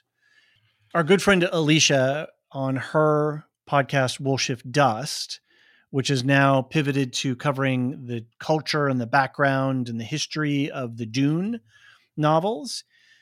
We just learned that the studio decided to kick Dune into the 2024 lineup, so it's been postponed. So Alicia is going to be reworking her schedule and re-releasing some stuff. She's still moving forward and talking about who Frank Herbert was, talking about how the books were written, talking about video games that were based on Dune, talking about a documentary that was made about a making of Dune that was never made. So all that is still happening, but it's going to be on a modified schedule, and she's going to let us know what is going on with that soon. Otherwise, she's still rolling ahead with her Silo Book Club, and check out her Patreon, patreon.com/woolshiftdust to get in if you are into having a book club experience reading the Wool Shift Dust books. Cool. Well, David, we have one more bit to get through, which is our thank you to our patrons, especially our lore masters, which are our top tier patrons who keep the wheel weaving, keep the channeling flowing. They keep the water flowing through our wheel. Sure do. Did I say that correctly? Is that right? Is that a right way to? I mean, there's no water in the wheel. It's all, channeling, but right, whatever okay. you want, You are the water boy that turns the wheel. I don't know. Anyway, they're water boys now. That's no nice. Yeah. I mean, there was a clip. There was Lasso? something of somebody called Rand, the water boy. Well, don't worry, lore masters. I think you're better than Nate from Ted Lasso. All right, and you all are Samartian, Cyrus, Mark H, Michael G, Michelle E, David W, Brian P, Nick W, SC, Peter OH, Bettina W, Adam S, Nancy M, Lavinia T, Duve71, Brian 8063, Frederick H, Sarah L, Gareth C, Eric F, Matthew M, Sarah M, DJ Miwa, Andra B, Kwang Yu, Laura G, Deadeye Jedi Bob, Nathan T, and our newest lore master, Alex V. Alex, I will mention we need those little horns. I know. I will mention that you will probably have been thanked on the latest Foundation podcast, then not the first two Wheel of Time episodes, and then this one, because screeners made this timey-wimey. So sorry that you missed out on the first two Wheel of Time. We recorded them before you signed up, but happy to have you, the rest of the lore masters, and of course, all our patrons who have been such a big help as we push forward into these three shows. Super generous. I just can't believe that we're not only getting folks, but they're hanging with us. And so, yeah, we really appreciate all of your support. So thank you. Absolutely. All right, David, it's been a fun triple premiere day that we spaced out over a week or two. Ooh, I'm so glad we got screeners. Could you imagine? I know. That would have been rough. Yep. But we did. And so you and I have one more episode of screeners. So we'll at least have that one out day and date. After that, we will see what Amazon does for us. Right. Well, at least we'll be done with Foundation hopefully by then. Yep. Which I'll be sad about because it's been so good. It has been really good. It has been. All right, David. See you next week. Okay. Bye.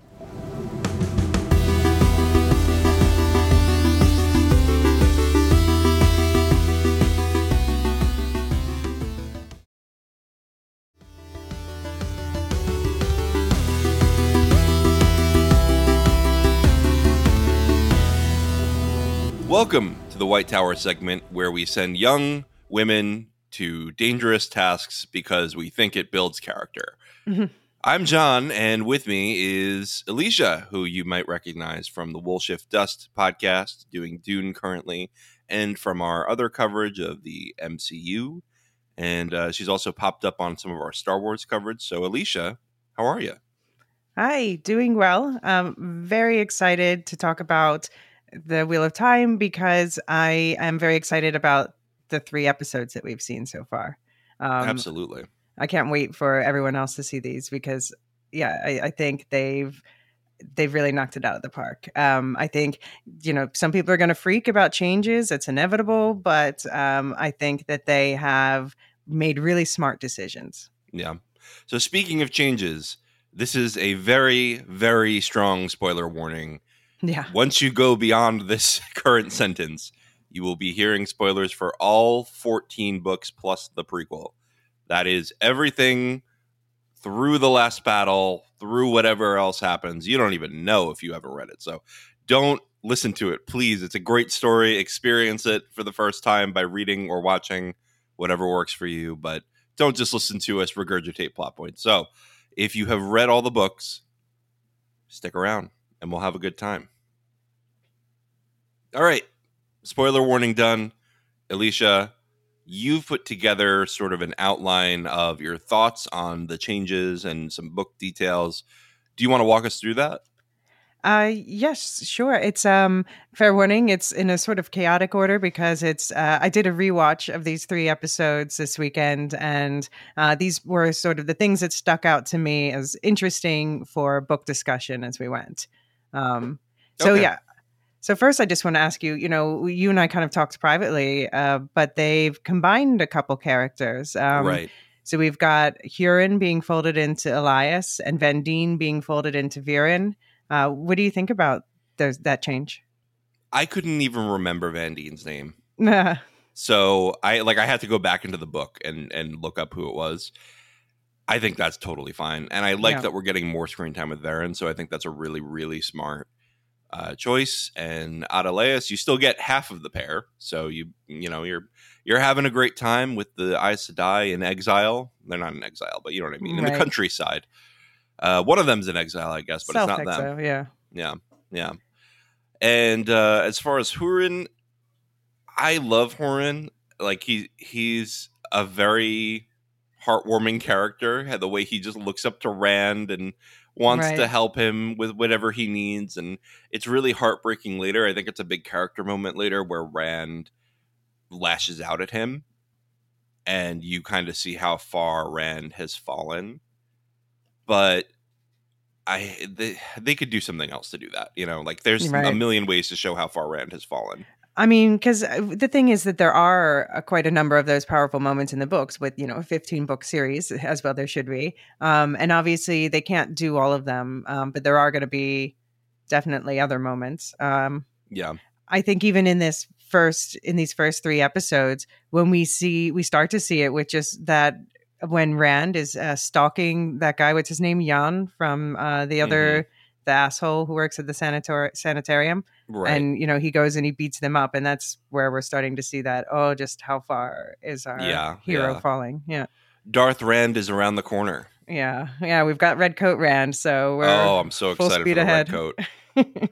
I saw that and I was Leonardo DiCaprio pointing at the screen, Yeah, exactly. Yeah, because I think, I just said when we were talking in the preview episode that I really look forward to that. Although I do wish they had shown them like picking out the coat, it just suddenly he's wearing it, but it's like, why was he drawn to that coat? I wanted to see that. It's the same with Celine being introduced in general. I wanted to see with that first meeting. Okay, fine. They didn't do the mirror world. I understand, but I don't know. I wanted to see her. I really hope that they don't skip that world, though. I really hope that, or maybe not that world, but I really hope they don't skip the portal stones. Right. Because that is one of my favorite sequences in the whole series is I win again, lose Theron, the flicker scene. Right. No, I mean, I think the flicker scene's so iconic, but I feel like they're setting it up instead with Nynaeve's accepted test, that they're really pushing the boundary of, is this actually just a different reality, which makes it so much more tragic? Right. Right. Yeah. I mean, there's that, but also just this like repeated losing of Rand really sets the stakes for the series, right? There's a million ways he can lose and one way he can win. Right. And that really changed the tone of the series for me. Yeah, I mean, I think that in general the show has been getting a bit more adult and a bit darker, and I like that. Yeah. Um, Yeah, yeah. generally I like that. I think my biggest complaint is they're like over-sexing everyone. They're like, "Oh, we have to have another Game of Thrones sex scene." And so, But all it's right. not at all a Game of Thrones sex scene because Well, it's a lot more consensual. Yeah. yeah, well, okay, there's that, but then it's also, they set it up and they just give you like a glimpse, like I like how they Fair enough. handle the Alana thing. We just see, first of all, but I don't like that. Why is Egwene being so prudish about it? Makes sense for Nynaeve, but anyway. But you just see like a Okay, glimpse of yeah. it and then they Yeah. cut away. Or with Rand and Celine. I love that line when they're in bed together and she says, I guess that's just what we'll have to be to each other. Right. You help me remember, I help you forget. Yeah. This I know toxic relationship. there's a lot of people shipping them and they're gonna enjoy that part of it. Boy, oh boy. Yeah. So he never I'm gonna skip ahead now because I now you have me wanting to talk about Celine, Lanfear, and Rand. They never get together in the books. That's not a thing. They never have a relationship other than Rand having a Right. crush on her. Right. Yeah. So this, I mean, but it's not just Rand having a crush on her. It's the same with what they're hinting at so far in the show, that she was in love with his previous life, Right. and she's transferring that onto him. Yeah. And so that I think is consistent. It's just they've taken the physicality of their relationship a step further, like they did with him and Egwene. But I don't see a problem with that. I think that makes it more realistic. Although I am like mad on Egwene's behalf. Why is she's like celibate in the tower at being a maid, and Egwene, I'll say I read her not as being prudish, but more as being hyper focused and tense about her training, and she can't Yeah. see anything past that. no, That's what I true. saw. Is she's frustrated that she's asking a question about a weave, and Oh Alana's yeah, like, no, that part oh is, well, yeah. it's No, all I don't know about why the sex, Alana. lady. I don't know why Alana went on that tangent. No, I'm with Which is Egwene not on that. appropriate for your Yeah. student, but anyway. I'm also an eager beaver in the classroom, so that's one of the reasons why Egwene's one of my favorite characters. But Okay, fair enough. speaking of one of my other favorite characters, Moraine, and I have to say, it's been tough to watch her these first 3 episodes. I mean, I don't think Yeah. there's anything wrong in the writing. I think this is the part of the journey that they're on right now, and they're showing more of her complexities. Mhm. Because they also, they show good sides of her, like how she got the better of Bael Domon. Right, right. But she's being awful to Lan, and I hate to see it. Yeah. By the way, Belle, they nailed the Ilium accent. Yes. They nailed it. I love that, and it's so good. It do be good. Yeah, I saw this before like they did the casting announcement, and first they're like someone from Ilion, and I was like, and then he walks in and he was like, I do be waiting a long time or whatever he said. I was like, oh my god. Yep. I was very Yep. excited. He's They did a one great of job. my favorites. Yeah. Yeah. So speaking of Moraine, I want to bring up, are they changing the way they say the name in the show? Because when I Did read they? the books, I thought it was Moraine. They you Uh-huh. basically just don't say the I. Then in the first season of the show, everybody Oh. was saying Moiraine. Oh, I say And- Moraine. Like I say Moiraine? Moraine, yeah, kind of, but Okay. not as like hard as that. I say like Moraine. Yeah. So it sounds more like Moraine, but it's like Moraine. It's like It's in there in softer- my head when I'm saying it, but I don't know how much I'm pronouncing it. Okay. Yeah, so I just noticed that this season everyone's calling her Moraine, like very straightforward without Okay. the I. Mm-hmm. And I'm like, I wonder if they had a discussion. They were like, we're confusing everyone with the I. Let's just drop it. Let's just go Moraine. It's easier to say. I don't know. I haven't noticed that. See, when you say it like that, like I hear that the I is missing when you're saying it, and that to me doesn't sound it. Okay. Interesting. Well, I'm going to keep an eye on this. I'm going to Okay, track all right. the Moraine, Yeah. Moiraine. I'm gonna Yeah. So keep it. I've been saying Moiraine in our podcast because Yeah. that's how they did it in the first season, and I trained myself to Yeah. match the show. But now I'm like doubting myself. Yeah, well, me and the pronunciations of all of the characters, like I just figured out. I mean, and I should know this; it was in the glossary, but I've been calling him Mazrim Tame the whole time, and they're like Taim. I was like, Oh yeah, Taim. oh yeah, duh, of course it is. Yeah, I've had the advantage of both doing the Kindle books and the audiobooks, Yeah, I haven't which done the has really audiobooks. helped me solidify, because otherwise I'd be just the same boat as you. Yeah, Just hearing Michael and Kate say the names over and over again has really helped. yeah, yeah. And speaking of the names I stumble over, there's they also mentioned Cadswain, who I always think of as Cadswana in my head. I like that pronunciation better. But they mentioned her, and Elaine says to Egwene, side by side rooms. This is where Cadswain met, and it sounds like she says Elena Patag, but I went down a rabbit hole trying to figure out who this is or what this is, and I can't find anything. I did the same thing. I don't remember what I looked up, but I tried to figure out what she was saying. We don't have subtitles, to be clear, on the screeners. I missed the which subtitles is a shame. for sure.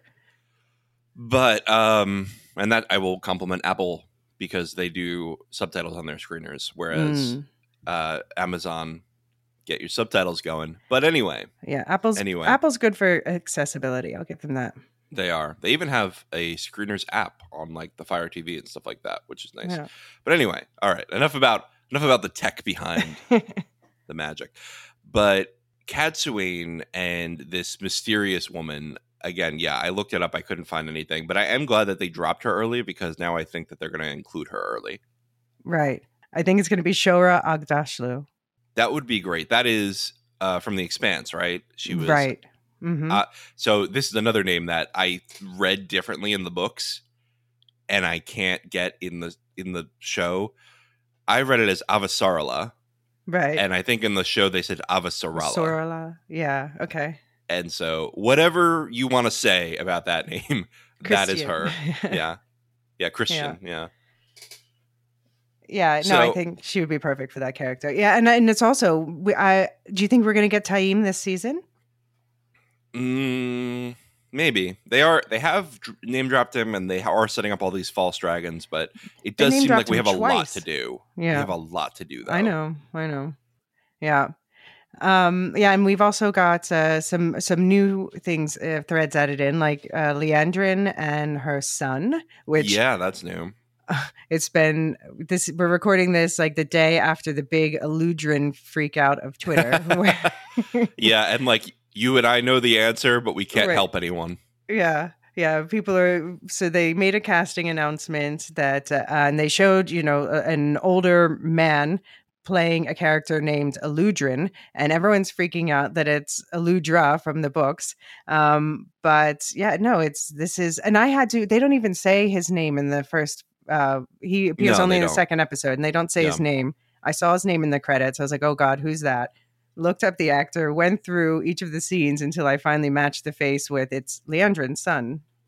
Yeah. So that's, again, I think you said this on our private chat, but that is a silly naming choice for this universe. I even in my head, I'm like, well, what if they made a younger version of him have Eludra's story in the past? But I'm like, whoa, stop the mental gymnastics. Why? That just doesn't make sense. Yeah, I think they just picked a similar name. Yeah. But I wonder if they're going to skip out on Eludra's plotline in the show, or just name somebody else. Give her a different name. I think that's one of the characters it would be a mistake to skip, because she's, I know the showrunner Rafe Judkins went around and asked everybody, asked a bunch of people, what are the most memorable things from the books for you? And I'm sure that that's a character who came up a lot. She's one of my personal favorites, so maybe I have a bias, but I think a lot of other people feel the same way. No, she's very cool. And I like how, later in the Camelin plotline, which I'm sure we're going to skip most of because it is, for a lot of readers, like the one of the least favorite plotlines, the Camelin succession plotline. Mm-hmm. But this idea of you've just changed warfare in this world. You've just changed the world with this device, with the dragon. Yeah. I don't know. I think I think that actually that's a plot line that I think about a lot because Okay. but I think it's something they're going to have to like not make it a major focus, but just kind of thread it through in the background. Yeah, Um, that would be fine. I think that the reason people don't like it as much is that it is primarily contained in books that don't contain a lot of movement for the main plot. yeah. Yeah, I guess that's true. Yeah. But for me, that was one of the more interesting things in those books. But it's also, I'm like really interested in, mechanical history like that. Yeah. Yeah, Like I we guess would, it feels smaller when you have this last battle coming, when you have the fate of the world coming. You're like, who's going to wear the crown in Andor? yeah. But it's one of the things that I hope that they lean into even more in the books is threading in the idea of how this world is a turning of our world too, where we are an age in their forgotten past, but it is the same world that goes through these things over and over and over again. Right. And of course, yeah, in a TV show, you're not going to dedicate like a main plot line to that. But if that's something they can see through in the background and the world building with the tools that were given to them in the book, I think that would be great. Yeah, I think that would be a good decision. So one character who I think was maybe like the best casting choice of the entire show so far is Elaine. What did you think of Okay. I this, thought you were going Elaine? to say Sheriam because that was next on your list. But Oh I loved the no. casting of Sheriam, actually. Yeah, it's the casting of Sheriam's fine with me, but it's the characterization that I'm struggling with. Because What's yeah. Shiriam in the books, okay, so again, we're like full book spoilers here, guys. But so Shiriam, what stands out about her is she's such like a warm, sisterly presence. And Mhm. then you find out she's like Black Aja, but not even like Viren Black Aja, but like, has a blacker Yeah. heart. Yeah. And with this Shiriam, I don't know why they've given her. When I saw the actress, I was like, oh, she could really have that warmth that also has this iciness underneath. But they've only given her character in the show the icy part. So I'm Interesting. I did not get that.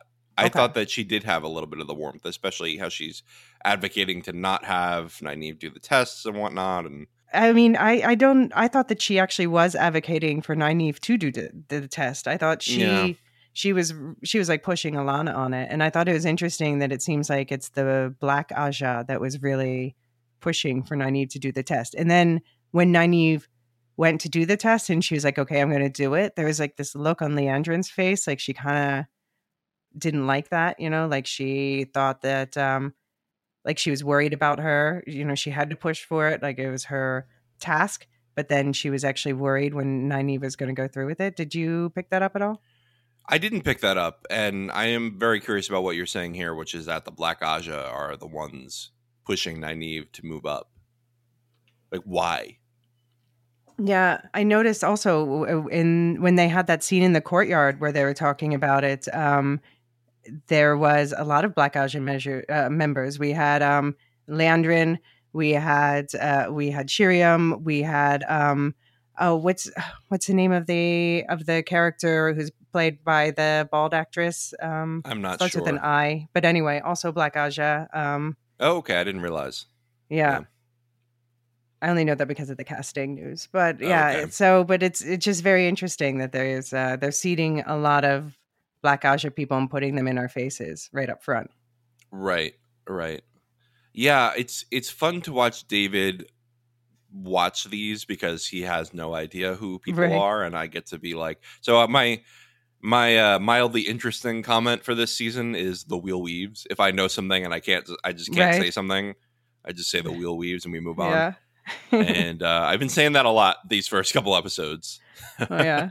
Or yeah, the famous one from Robert Jordan is was read and find out, so it's watch and find out. Waffo.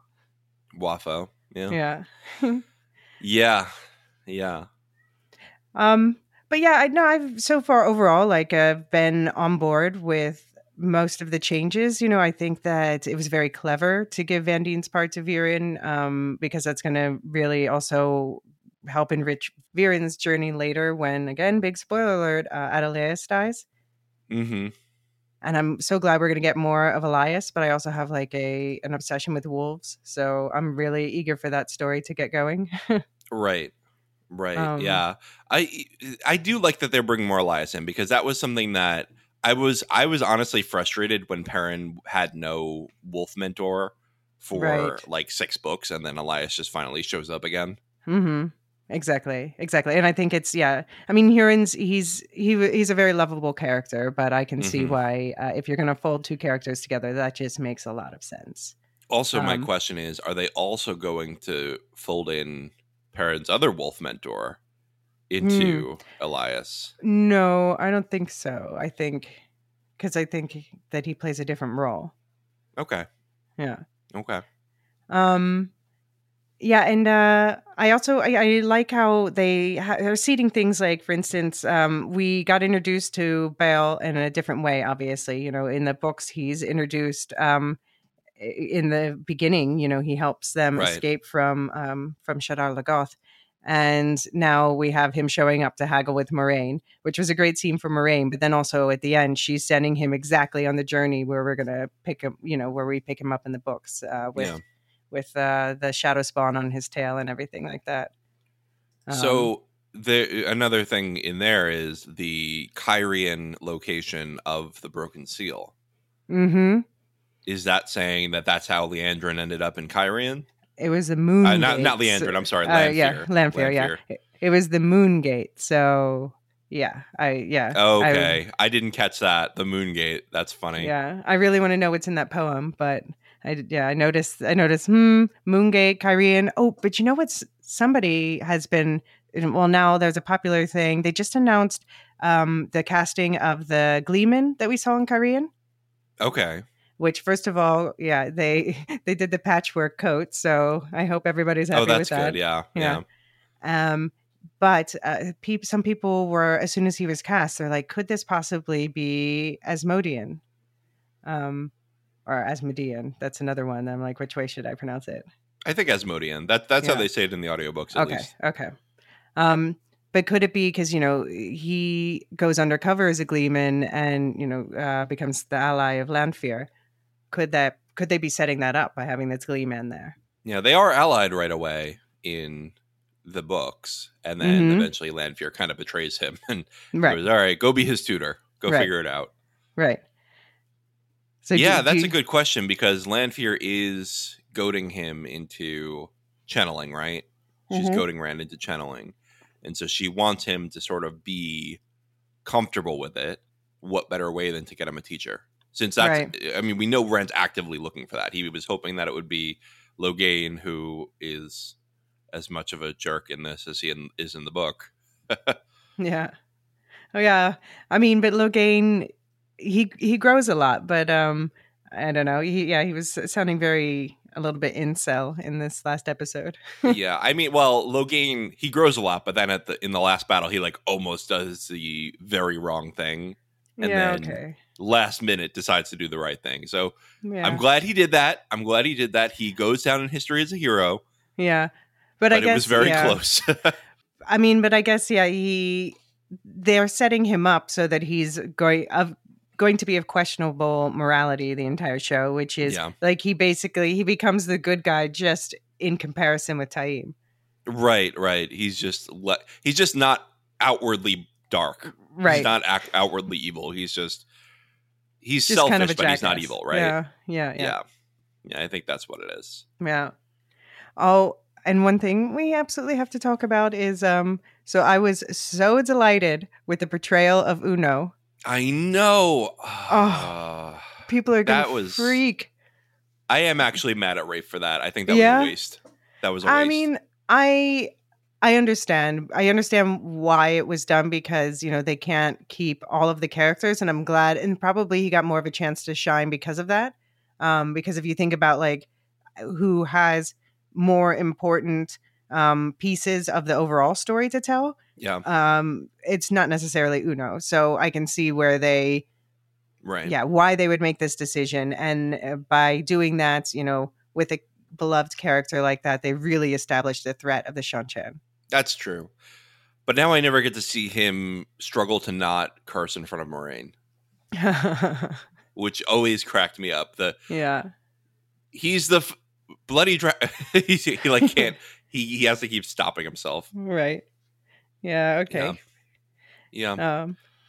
I mean, yeah, that's a tough one. And I have to say, when I watched that scene, I had to pause and like go for a walk before I could continue the episode. Fair enough. There wasn't much episode left after that, was there? That No, was towards the no. end, yeah.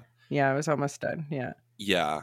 The Ingtar stuff was really interesting to me because it does seem to be having a divisive effect between book readers and non-book readers, because I'm reading that as it is, which is he has sympathy for dark friends because he is a dark friend. Mm-hmm.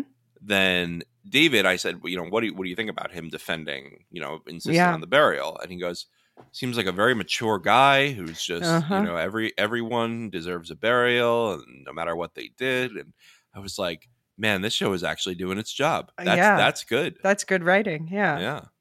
Yeah, no, because I immediately clocked that, because I was saying in our last discussion, I was like, oh, what if it was him at the social, which obviously it wasn't. It was that other guy. But yeah, so I immediately was like, oh, well, he's thinking of himself. He's like, I don't want to be just left to the wolves and just, right. I mistreated and all that. But yeah, he keeps saying to Perrin, like, you might not like to think it, but there might be a reason that he's doing that. So we're definitely going to get Ingtar's reason. Right. Yeah, I think in the books he was trying to ensure the safety of Shinar, right? Right. Which was not a very good choice. That's not how you ensure the safety of anybody. No, you don't let the enemy in. That's no.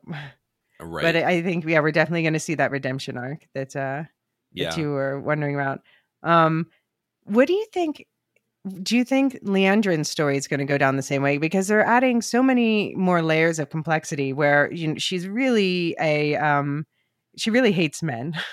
She does. And you can see she takes it out on Matt. But then, of course, she has her son, who she obviously loves very much. And her behavior with Nynaeve especially is just really making her sympathetic. Yeah. Well, also, but she lashed out at Nynaeve. I think Nynaeve is pissing her off, and Egwene really is pissing her off. Yeah. So I think what they're going to have happen is Egwene's going to piss her off enough to give her to the Shanshin. Okay. Whoa. Okay. Nynaeve, I think Nynaeve just pissed her off because Nynaeve pointed out to her that she was hurting her son. And and part of her will appreciate that, but she also just hates being told that by someone, a novice. Yeah. Right. Exactly. Yeah. And what do you think it's up with her and Min? Like, great question. Yeah. She must have something over Min. Yeah. Well, she said something like, Moraine will be after us both unless you do this thing. Whatever. I don't know. Maybe she has her convinced that Moraine is Black Aja. Maybe. I mean, because there was some tension between Min and Moraine in the last season in the bar when we saw them, and something. I mean, it's definitely something to do with her having visions and whatever her background is in Tar Valon. But yeah. Although now we know she accidentally ended up in Tar Valon. Right. Well, I think she accidentally ended up. She said she was avoiding it because she grew up there, but I think she accidentally ended up back there after she left Shinar. Right. Do you think that she and Matt are flirting? I think she is being flirty because she's trying to get something out of him. Okay. And as we know, Matt is not the strongest around women he thinks is attractive. Yeah. I'm wondering if they might add some extra love triangle dynamics to emphasize the degradation in relationship between Rand and the other boys. There is no need for any more angles in Rand's relationships. Right. No more angles. We already added Lanfear and Egwene. Like, Egwene was never a full romance in the books. It was, we were promised to each other. I honestly like it better that way. I wish they didn't have them, in a full relationship. I disagree. Yeah? Yeah. Okay. I think it makes more sense this way. Okay. I liked it better as his promising to Egwene, unofficial promising, was part of his Shire, part of his, I want to go back to this simple life where everything was worked out for me. Mm-hmm.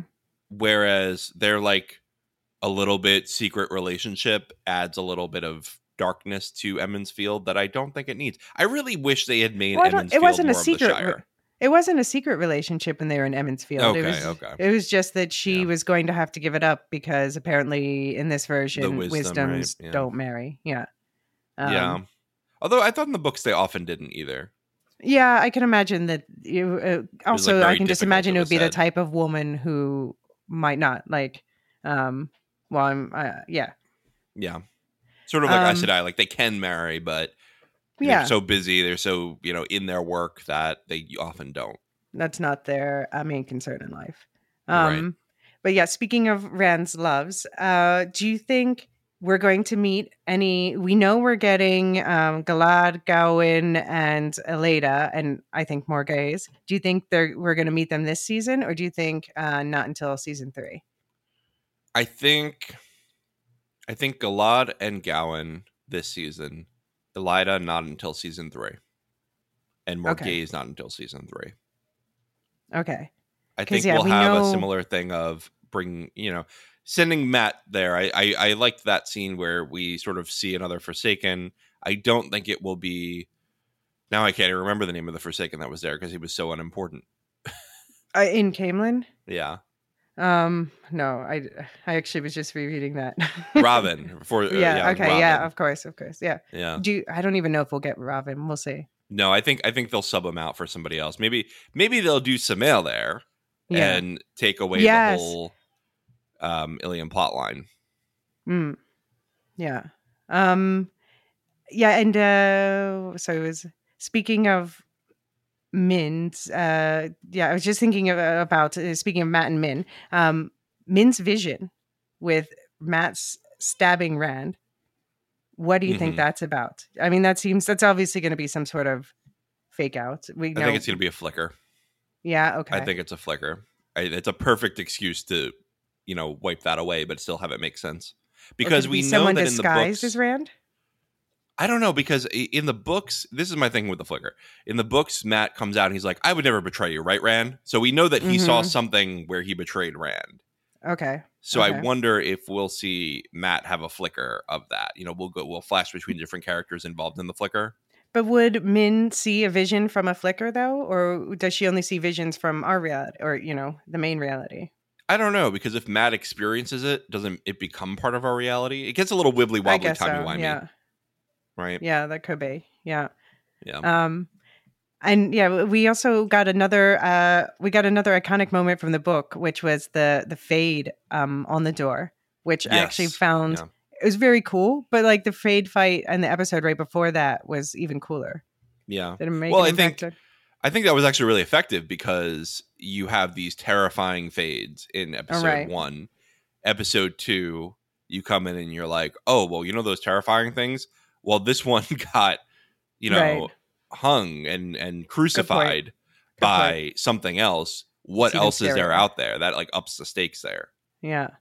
Do you think we're going to see other like dark creatures? We haven't seen any of the Drakkar or like. Right. We gotta because the last battle can't just have fades and Trollocs, things that we've seen since season 1. And the Shan-Chang creatures too were also really cool sounding. Yeah, I hope so. I hope we do. But I loved the intro of the Shan-Chang in general, like just having them pull them out of their beds in the middle of the night, and and we got Suroth. We got a name drop. Yeah, and Alwyn, her voice, who I expected to be louder for some reason, but it's kind of, I guess, more menacing in a way that she's like, "I'm just going to speak like this, and you all shall listen." Yeah. I did enjoy all their costuming. It was just very strange and alien, Yeah. In a good way. Like exactly. It was completely non-functional. Right. Which is what made it kind of you mean the nails? What? Yeah. The nails and the mask where you can't see the eyes But she can see out. Yeah, fair enough. But I guess it's just like, don't even look at my eyes. You can't see my eyes. Yeah. Well, I think, I like that because it communicates that visually. And also it's probably easier for the actress because I know it's hard not to look at someone who's talking to you. Right. But I like how in the books they keep describing their armor as bug-like. And I really see that. But it also looks like there's a lot of like Asian influences in it, but also a lot of Native American influences in it, and Yeah, like those yeah. melded together, and it really creates something Well, Shanshan is unlike something supposed to I've be seen. basically like America, right? Right, exactly. That's what I Geographically, think about it. that's North America, and it also they did not bring in the Texan accents into the show. Well, but I think they kind of did, like, especially Alwyn, the voice, like she was like, and I am speaking like this, you know. Okay, I didn't hear that much, but I'll Mhm. keep looking out for it. Yeah, it was. I mean, because they didn't speak that much, but she was definitely doing it more than the actress playing Suroth, I think. Yeah, Yeah. it's not like The Office. That's Dallas. Yeah. Yeah, exactly. But I think, yeah, they didn't want to make it like too on the nose Texan. Well, here now we are the Yeah. Shanshan. Yeah, And that it's would have also been a little silly. yeah, and it's an entire continent, so I can imagine accents would vary. Right. Yeah, for sure. I'm just thinking about the books kind of Yeah. describing their drawl like that almost. Yeah. I actually hate the way that they do it in the audiobooks. Okay. They like grit their teeth and they talk like this, and I Yeah. don't know. I don't love that. It always took me out of it. Yeah. No, I thought this was off to a good start, and I'm really excited because I keep thinking of like certain scenes from the books when we, get to see inside the power plays within the Shanchan and things like that. I'm really excited to see that. Yeah. I wonder if we'll get Nynaeve and Elaine's Shanshan friend.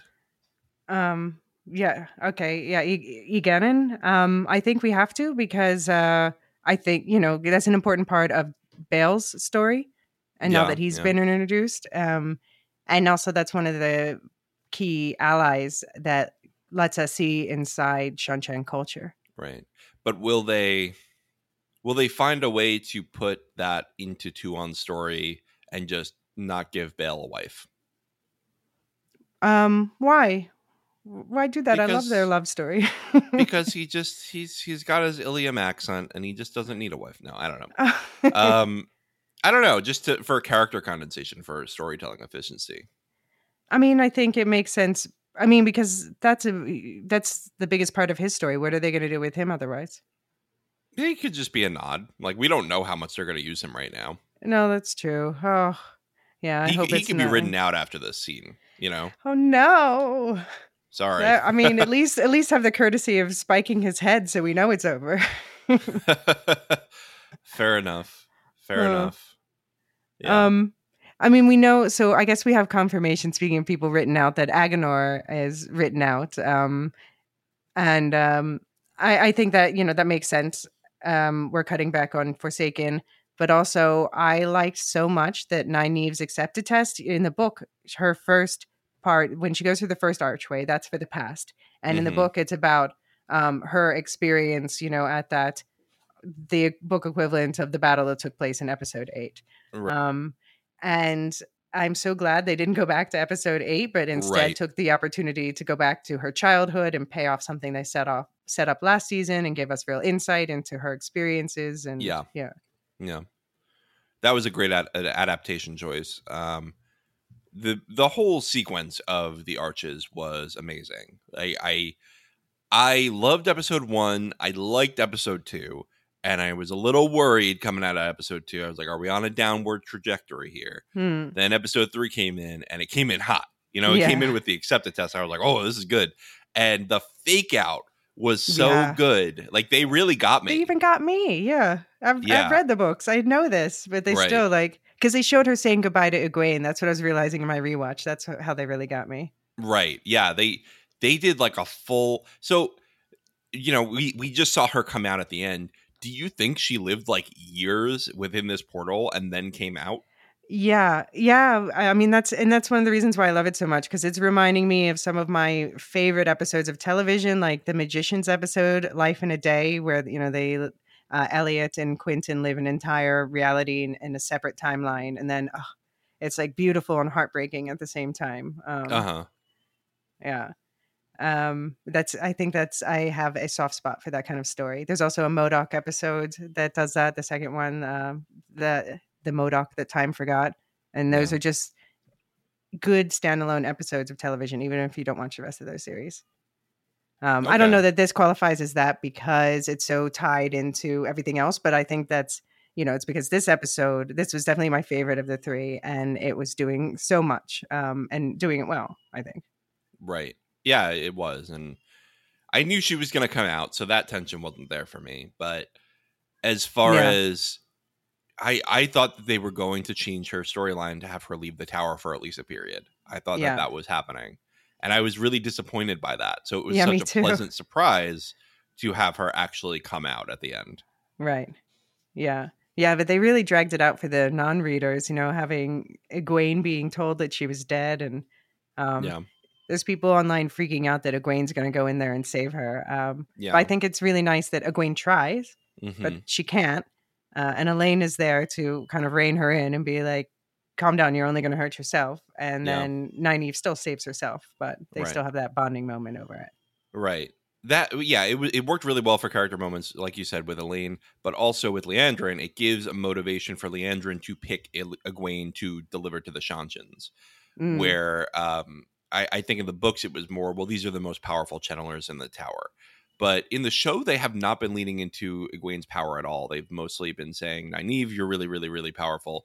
And I think it's for character motivations and it's a Yeah. valid choice. But, Well, I think they're like Egwene, but, right. I mean, because I think they say in the books, right, Egwene would have been the most powerful channeler in 1,000 years, but for Nynaeve. Yeah. And they do say that, for instance, like in the conversation between Shiriam and Alana, Alana's rattling off like all these powerful people, and she says, like Nynaeve, Egwene, Logain, Taim. So she includes Egwene in that list. Sorry, my wife was texting me about the baby, so it's okay. I'm just texting her back. Yeah, so they pay nod to it, but I think they're not stressing it so that they can have this whole jealousy plotline, which I think is valid because there is a period of time in the books for sure where Egwene is just pissed off that Nynaeve is always so ungrateful about her power and always just like acting like she's still the wisdom of Emond's Field. Yeah, and you can see from Nynaeve's angle.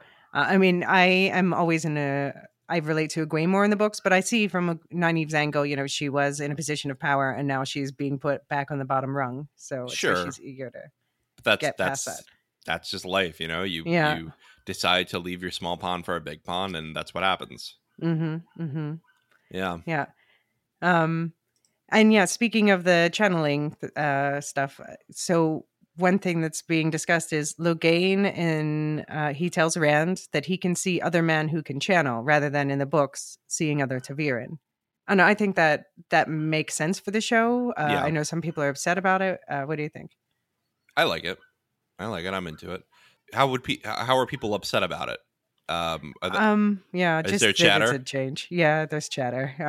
There's screener chatter. I mean, I think not from because they released that scene as okay. As a promo scene. Interesting. I was like, is there like this forum of people who have screeners? Yeah. And you weren't invited. No. Yeah. No, just leave me out. But I've been cast out of the tower. Go on. I'm surprised by the scenes that what they've released, because they've released now 2 scenes from episode 3. They released a Rand Fear clip that we haven't seen yet. So that must be at least episode 4. Right. I'm like, okay, stop. You're like, let the people see the show. Yeah. I'm still baffled by their decision to release 3 on the first night. I could see, I think you said this, which is, it's better that they release 3 than 2 because 3 ends in a better spot, which is absolutely right. But I think it would have worked better as weekly drop. Release episode 1. That was a good opener. I would have wanted to come back after that. Yeah, exactly. And with that Fade fight, and now it's almost like the Fade fight gets lost in the wave of everything that follows. Right. Yeah, it's a shame. But it is what it is now. We have nowhere else to go. Yeah. But I one other thing that I didn't bring up is I am one of the people who loves New Spring. It's one of my favorite books, and I love that they made so many overt references, just had like straight up telling Moraine and Logain's story from that book. Yeah, that was great. They actually told the throw in the pond story. Yeah. exactly. And exactly the way. And I know people are worried about the cultural customs in Shinar of the older woman taking the younger boy into sexual maturity. And Yeah, not great. yeah. So I'm wondering if they're going to talk about that more. Yeah, that might just be a nod to it, and Yeah. we move on and And we what that avoid means for the whole problem. Thailand story. Yeah, the Thailand. I think that's going to be very dampened. Mm-hmm. I mean, yeah, or they make it as horrifying as it is. I think Right. yeah. Right. Yeah, it's a question because it will make the show about that for a little while, right? Yeah. Like Yeah. it will take over the show for a little while if that happens. Be a lot of discourse about it, of course. Yes. Yeah. But they're leaning into the heartbreak, like, oh man, having Nynaeve run out of that last test with her baby in her arms to find empty arms, like, oh my gosh. Yeah, that's really bad. That was rough. Yeah, Rough. Do you think it's going to be next episode we see Egwene captured by the Shan-Chan? Oh, good question. I don't know. I think a little later. I think a little later in the season. I don't know if they're going to drag that out because it's not going to be fun to watch Egwene in a gag the whole time. Right. Especially because there were no gags, I believe, in the books. Right? I think some were gagged, right? But this is they didn't have very different. This is very different in the show. This is a lot more dehumanizing, even though it was very dehumanizing in the books. Yeah. And but they don't have the physical leashes in the show, so that's true. That's true. I'm a little disappointed because it makes it less clear that they are under the control. I don't know. I feel like it's pretty clear. They shout the things and they're true. always the woman's just walking in front of them. Oh, that young woman who like did the creepy pointing thing, she was so good. Yeah, that was good. That was really good. Very horrifying, but I would like to hear Egwene speak and not have her be gagged for 4 episodes. So I'm hoping that they do that later and they don't drag it out. Yeah. Yeah, I'm hoping they don't drag out that part, even though in the books that was really when because Egwene she learns through that how to manipulate like the earth elements. She becomes unusually strong in that, and earth and fire, and that also kind of sets her up. Obviously she's already obsessed with learning, but she becomes the sort of exchange student around the world. Right. That and it increases her power a lot because she just is forced to go further than she should. Right. And it sets up trauma that she has to work throughout the series and becomes a big character development moment. Right. Yeah. Well, anyway, this was supposed to be 15-minute segment about spoilers that is now closer to an hour. So I think it had to be because we're discussing 3 episodes this time. Usually we will be doing this once per episode, and that'll be fine. That'll be fine. I think that will be slightly shorter. Yeah, no, definitely. Yeah. This is a lot of setting up the whole season with the new characters. I'm just so glad that they just went ahead. I was so excited with the first episode. Like, wow, they're already introducing Bale. Here's Viren already. Here's Shiriam, Yeah. Yep. Well, Alicia, it's been a lot of fun talking to you about the Wheel of Time here at the White Tower, and we will see you next week. Enjoy, and the wheel weaves as the wheel wills. The Lorehounds podcast is produced and published by The Lorehounds. You can send questions, feedback, and voicemails at thelorehounds.com/contact. Get early and ad-free access to all our episodes at patreon.com/thelorehounds. Any opinions stated are ours personally and do not reflect the opinion of or belong to any employers or other entities. A new Star Wars journey begins in the place all good journeys begin. At, well, the beginning.